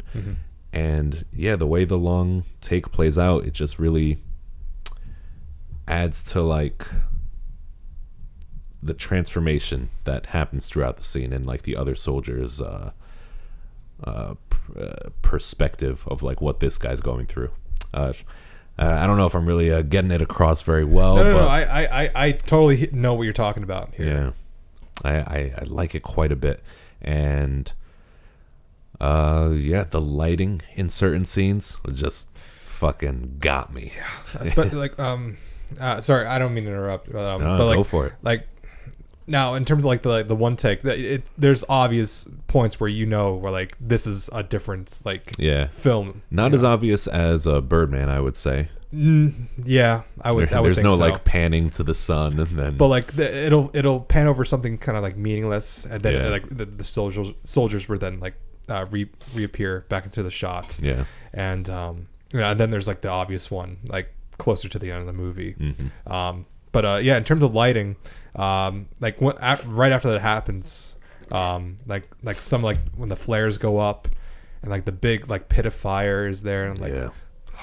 And the music is swelling. Yeah. Oh, it all comes together. It was so beautiful. It almost made me shed a tear. I would almost think like it would almost be better without music, but like sometimes it actually elevates the scenes like much better than you think. Like there's at one point when the sniper's on him, and I'm like, this could do without music here. I think like it would feel more tense. I would think. Yeah, that's fair. But I totally get what you're talking about in terms of like keeping it like on these actors, and like just it feels more immersive and more getting into the mindset of like what they're going towards, and like when it gets to like that one point in the film, like like I didn't really see coming, but like the opening really like telegraphs it for you to like know like this is who you're gonna be focusing on too, and like where it goes at the end of the movie too.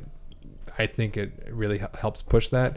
I've seen some complaints where it's like it doesn't really do anything, where like it's kind of meaningless, and like I mean the whole war at that point it was kind of meaningless. I mean it ends in a standstill. It's one of like the bloodiest wars in human history. Like my takeaway from it too was just like it felt like a journey through hell.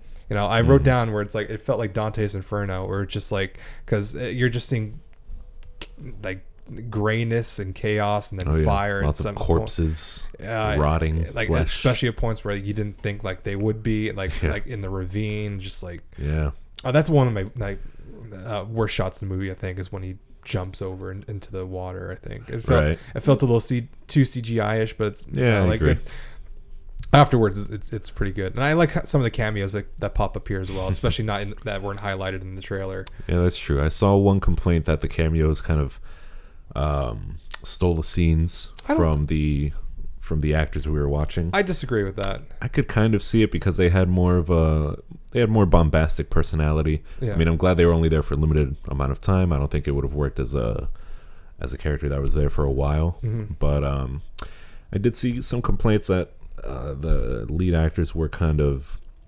wooden or didn't show off a lot of range, and I I could kind of see that, but at the same time, I think the movie calls for it just because it is a war movie and everyone is kind of treated like just like a faceless soldier. Yeah. That, you know, you could lose at any moment, and you know, you don't want to get too attached. Yeah. I did like the one take nature that, or I feel like it added to the threat of something being able to come at you at any moment. Like the long takes really provided you with a sense of calm at some points, and then out of nowhere, like a bullet would ring out, and from there you would like hit the ground running. I think my least favorite thing in the film might have to do with the woman. Yeah, I could see that. I know why it's there. You know, it's to help try to elevate where it's like, oh, like from every point of view. Yeah. Like, you know, like citizens were like hiding, and there's people like not sure what to do, and like that, like. But it felt too obvious. It felt like it didn't need to be there. But it's also set up earlier with like with the milk too, and I'm like, all right, fine. I guess we need this here. Yeah, I'll say the script isn't the strongest overall. I think maybe it thinks the points it's making are a little more significant than they actually are, and it kind of doesn't think the situations are as obvious as it might seem to some audience members. But, you know, even despite a slightly weak script and some kind of undercooked characterization, which is another complaint that I saw, I just really was into it. I love seeing things like this at the theater, and I love seeing it made in production, and I still thought it was powerful. I almost shed a tear twice. Yeah. And it's not because of like something sad that happened that made me emotional. It was just like, this is so damn beautiful. Yeah. And I love the filmmaking. I love the rationale behind it. I think there's just enough character moments for the two leads. Yeah. That there needs to be. I get the tension. I get why, like what they're doing, what they need to do, and like I think there's just enough there to really grasp onto that. I think the one take stuff is pretty like you and I said, like immersive and impactful, and I feel tense almost throughout the whole film too, you know. And another shout out to the they don't do this enough when they talk about World War I, or just like who was involved, but like the Indian soldiers that were involved here too, like I think they're like the Skahi like regiment. They're often never portrayed in these films, and I think like the only film I remember like seeing, it's not really saying much, is Wonder Woman. Like they're just there for like a brief shot, like you can see like a few of them, but like here too, and like they give them like some pretty definitive like speaking lines. It's it really helps say something. So I like how they did that. Yeah, very nice. So, I liked it. I really did. Same. I'm glad to hear it. Yeah. Next we got Just Mercy. This is a legal drama with Michael B. Jordan and Jamie Foxx. Michael B. Jordan is playing a lawyer who is trying to get inmates off of death row in Alabama, I believe. And it's a good movie. I was expecting it to be a little bit more powerful, a little bit more emotional. I was expecting it to be more of a tour de force in acting from both Jamie Foxx and Michael B. Jordan. I mean, I think they're good here. I just wish the script kind of gave them a little bit more to do, or a little bit more ways to act. Michael B. Jordan is very restrained here, which kind of makes sense given his profession, but I would have liked to see it just taken a little bit further. But it's a good movie. I'm not particularly surprised that it didn't get like much Oscar love, or I don't even think it got any.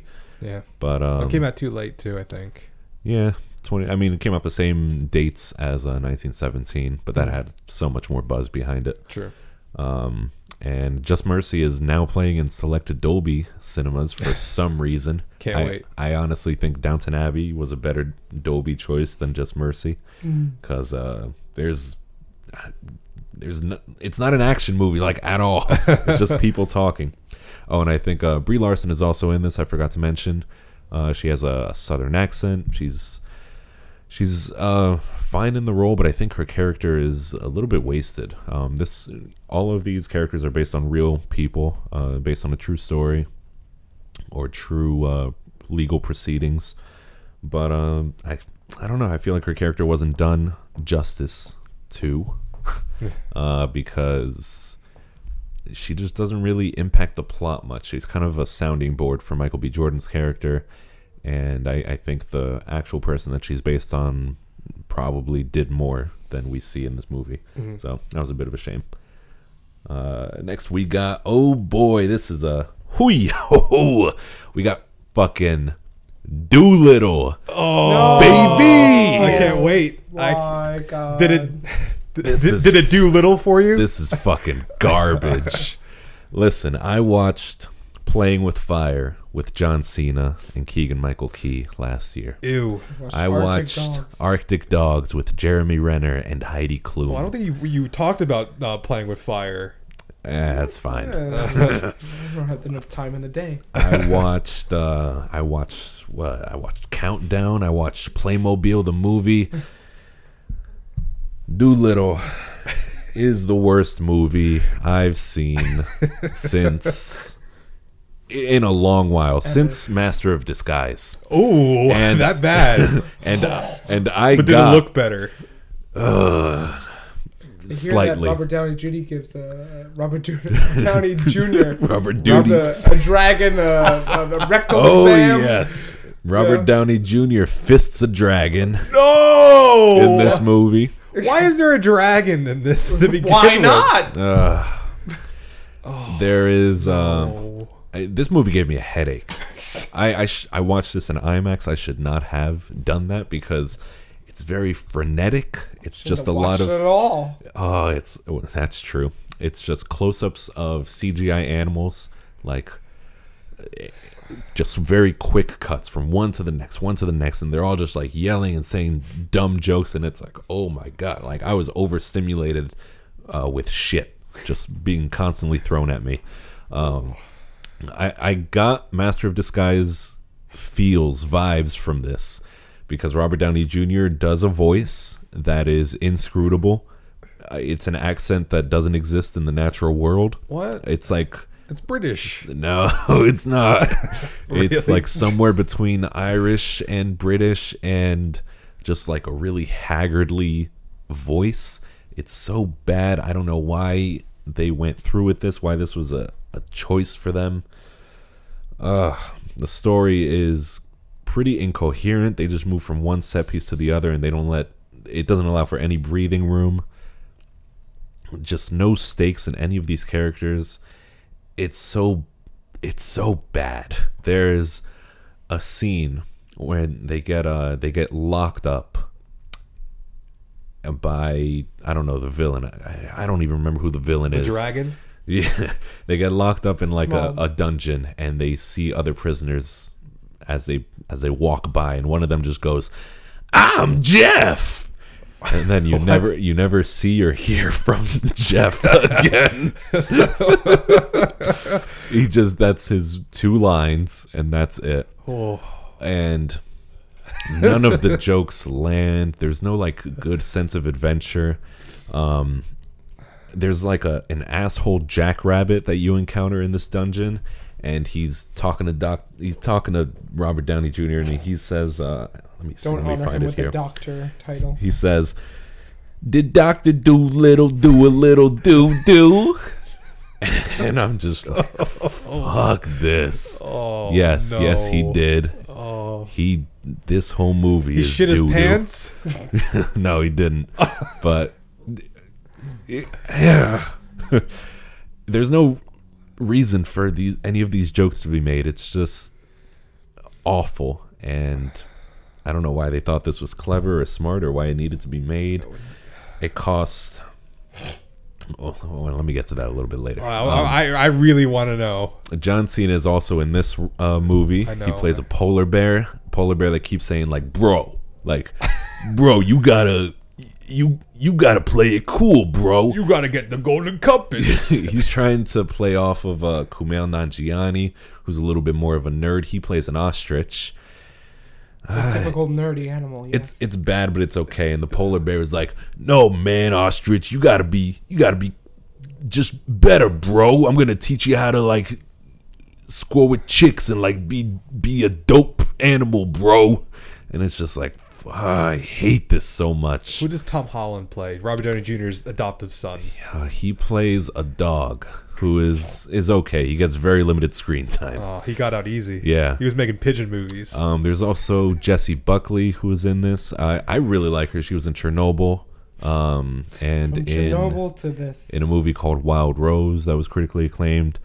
I like her here. She's not given much to do, but she has like a calming presence. I think that's why I enjoyed her so much in this movie. When she's on screen, when it's focused on her, everything kind of slows down and it's calm. You're not going to hear terrible humor. It feels real. Now this movie, it cost $175 million to make. Oh, no. That is, and it's a bomb. It's a huge bomb. The studio is going to lose so much money, and I thank God for that every day. Yep. Just avoid it at all costs. Doolittle is This is Disney, so terrible. right? This is a Disney. No. This isn't Disney. I could have sworn it was. I don't remember what it is or where it came Which from. would have made more sense as to why Robert Downey Jr. was doing this, because they got him in his back pocket. Yeah, but He was not smoking fuck. dope with Joe Rogan. this is a Universal. This is a Universal. Oh, Universal. picture. God. Ugh. Who brought us Cats? So Oh, even better film. yeah, they're flopping, baby. Just avoid it at all Well, costs. it looks like Disney's going to be nabbing this one pretty soon. Next, at home, I watched Bad Boys. Oh, I wanted to see it. I had to watch the first one. This Oh, is the first one from '95. You're going. Yeah. Okay. Before the new one. This was very good. A lot of humor, lots of jokes, lots of comedy. Even the action is pretty okay. You never saw it before? I don't think I'd seen it the full way through. Oh, okay. So this was, I'd always heard it was, pretty decent, pretty good, and it met those expectations. Yeah. I was happy with it. I guess, I'll move on to Bad Boys for Life. From there, I didn't get a chance to watch Bad Boys 2, but from what I hear, that's okay. You ain't seen Bad Boys 2? I've seen clips as well, but not the whole thing. And if I were to watch it, I'm sure like some parts of my childhood would unlock in my memory, Yeah. because I feel like there was one year where this movie was constantly on. Like whenever I would visit relatives, there would always be Bad Boys 2 playing on the TV. But anyway, Bad Boys for Life, very pleasantly surprised. I thought it was very good. Wow. It's a little bit, Maybe because Michael Bay's not directing. yeah, that helps. I forget who it is. I think If he's done anything before, but it's two people. I think they're from a Middle Eastern country, Okay. but I'm not entirely sure. But yeah, it's great. It's exactly what the franchise needs or needed, and I'm impressed. How does an out of work, out of weight Martin Lawrence measure up to an in work, in shape? I mean, fantastic, because Wow. that's how the movie embraces each actor's strengths. Okay. So the movie, I'll mention it a little bit if you don't mind. No, go right ahead. The movie involves Martin Lawrence going on retirement. Yeah. So The he's- trailer highlighted that. I figured. So he's like, living the life. There's some good visual gags that go along with that. But it's very, Mike Lowry. it's good. I like it. And the action it doesn't have as much humor What? as That's the charm of the film. as maybe the first or second one. Well, no, I misspoke. It doesn't have as many jokes, I would say, Okay. as like Bad Boys 1, which was a constant barrage of jokes. Yeah. But I think it might have been funnier. It has fewer jokes that go a longer way, and it was a really good time with the movie. Some plot elements are a little nonsensical, are a little dumb, but for the most part, it's very competent, and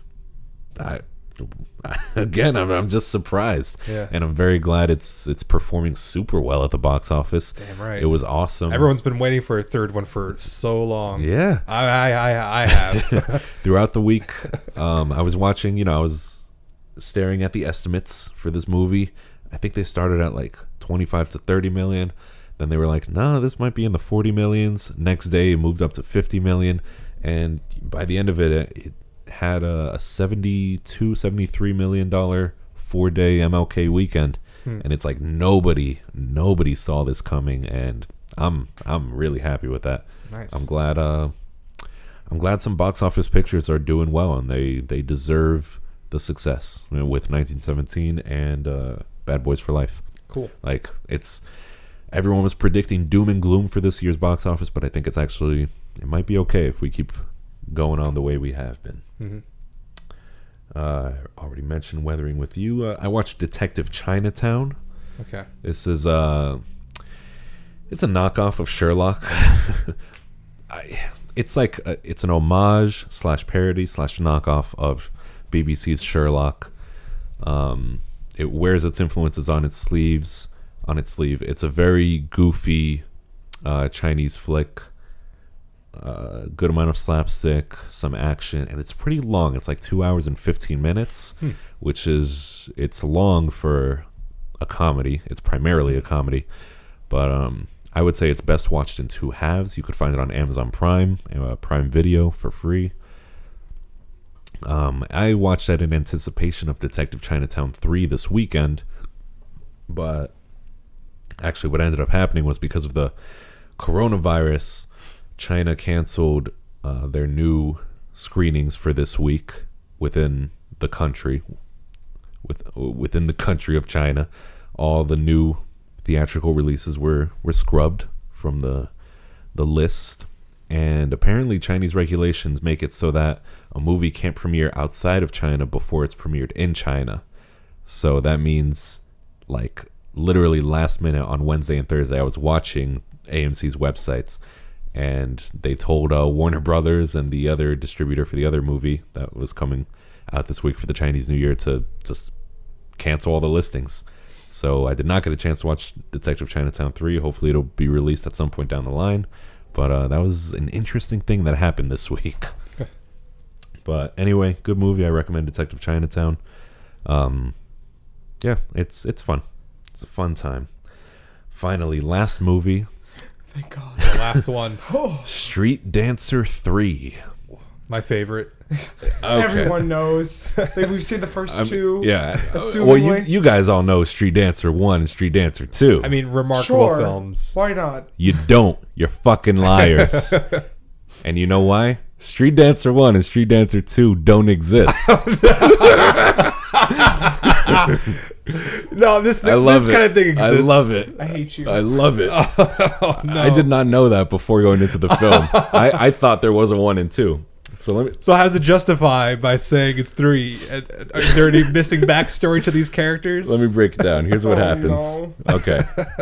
Let's see. Oh, that's perfect. So this movie was originally planned as a sequel to Disney's ABCD 2, which was itself a sequel to ABCD Anybody Can Dance, India's first 3D dance film. Then the House of Mouse decided to cease development on their Indian productions. So what do you do when you've already reassembled your cast and crew but would rather not risk a lawsuit? You swap out your lead dancer and you change your name, of course. Thus, Street Dancer 3D was born. Wow. But wait, it makes sense so far, but wait. This didn't get a 3D release in the States, only in India, leaving us with the much more incoherent Street Dancer 3. If it was released as Street Dancer 3D here, it would make sense. If it was released as just Street Dancer here, it would make sense. Street Dancer 3, not a clue. I love it. I live for this. During my viewing, I think 2 of us bought seats. It was me and some other guy.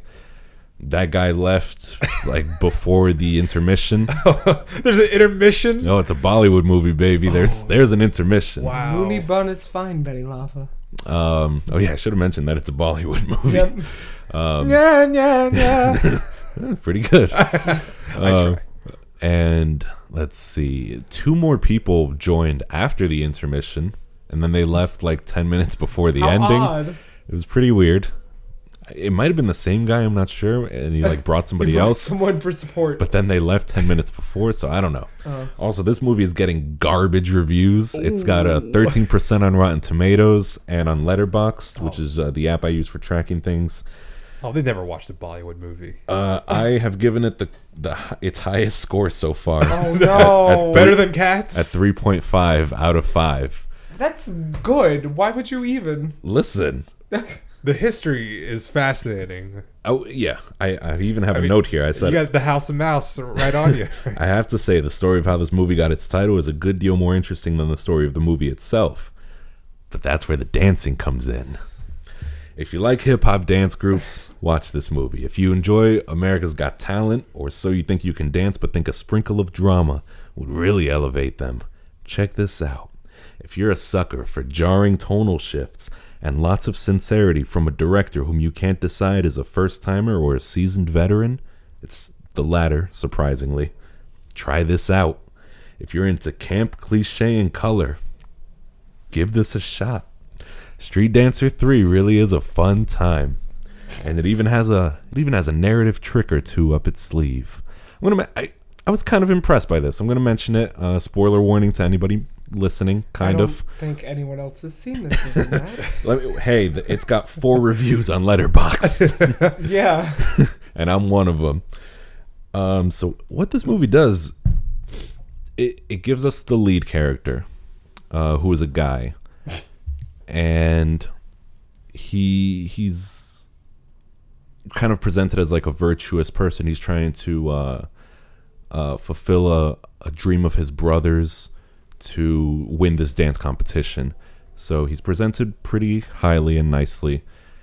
And then as the movie continues, it kind of slowly reveals that he's kind of arrogant and kind of an asshole and kind of a dick.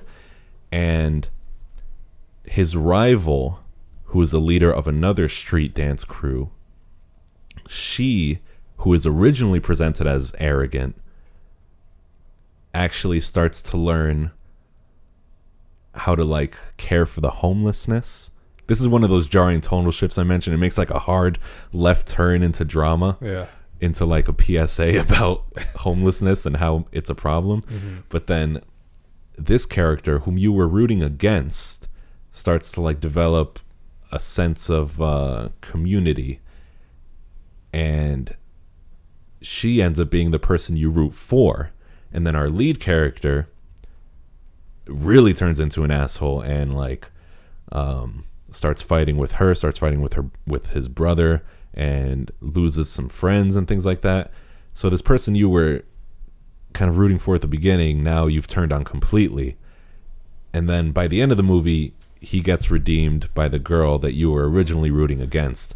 And I thought that was kind of nifty. I gotta throw that out there. I was like, you know what? I'm into this. And the film does a surprisingly good job of tying many things together. It's not like a revelation. It's not amazing.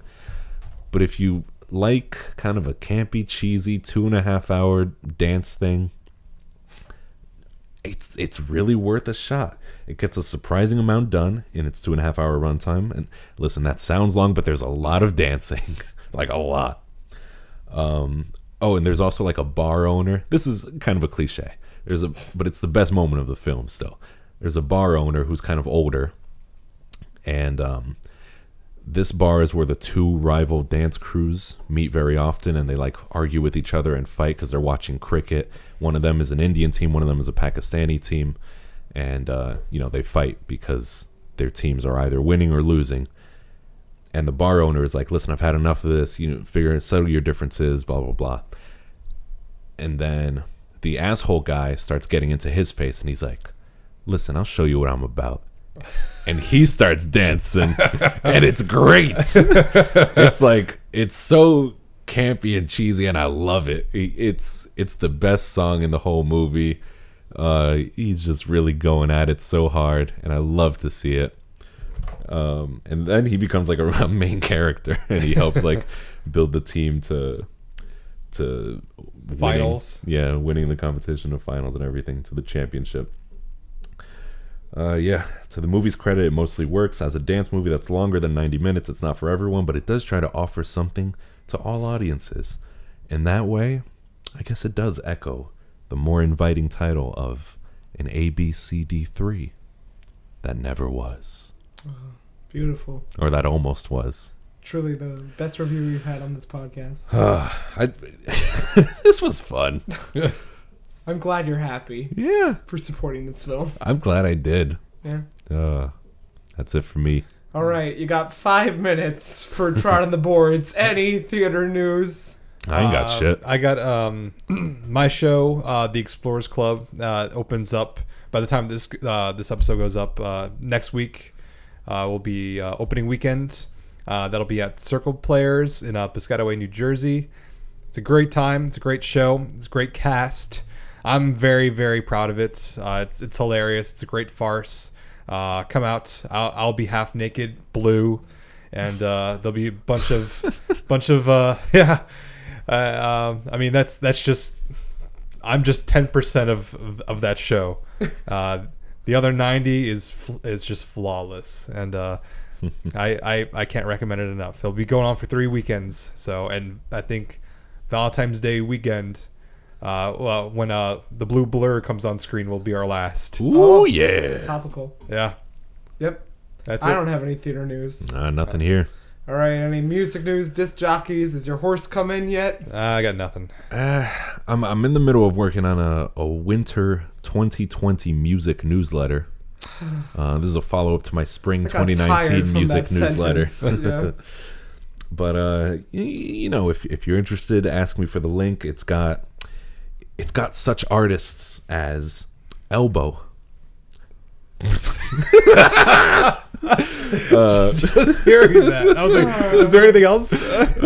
Tame Impala of Yeah. Monsters and Men, Taishi featuring Blood Orange, Perfume Genius, Michael Kiwanuka, some new Real Estate featuring Sylvanesso, Holy Fuck featuring Hot Chips Alexis Taylor, Khruangbin featuring Leon Bridges. It's got some Big Thief, some Bon Iver, some Duran Duran, 1975, U.S. Girls, Thundercat, Licky Lee, Free Nationals, Chance the Rapper, New Pornographers, Destroyer, Mitski. She just released a new one for the Turning soundtrack, so shout out to her.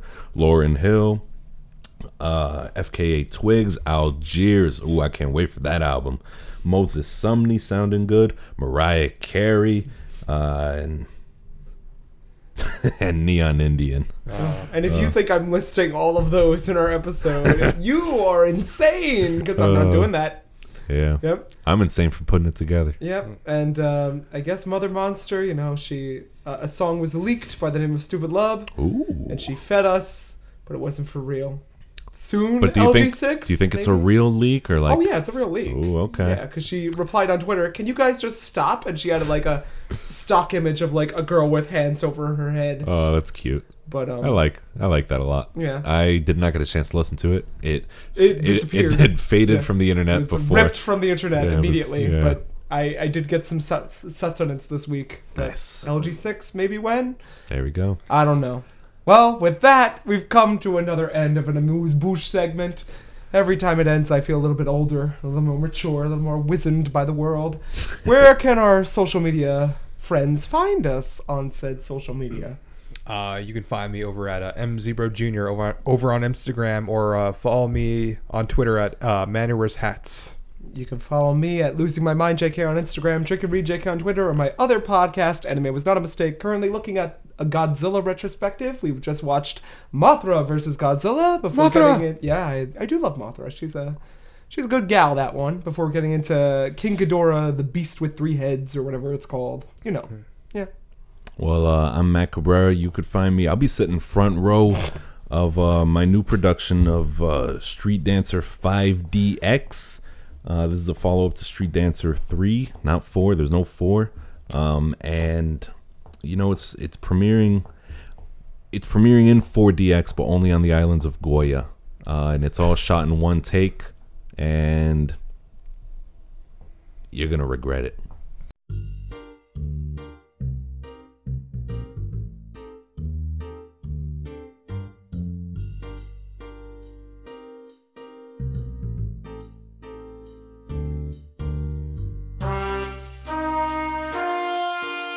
Thank you for listening to Nightcaps at the Theater.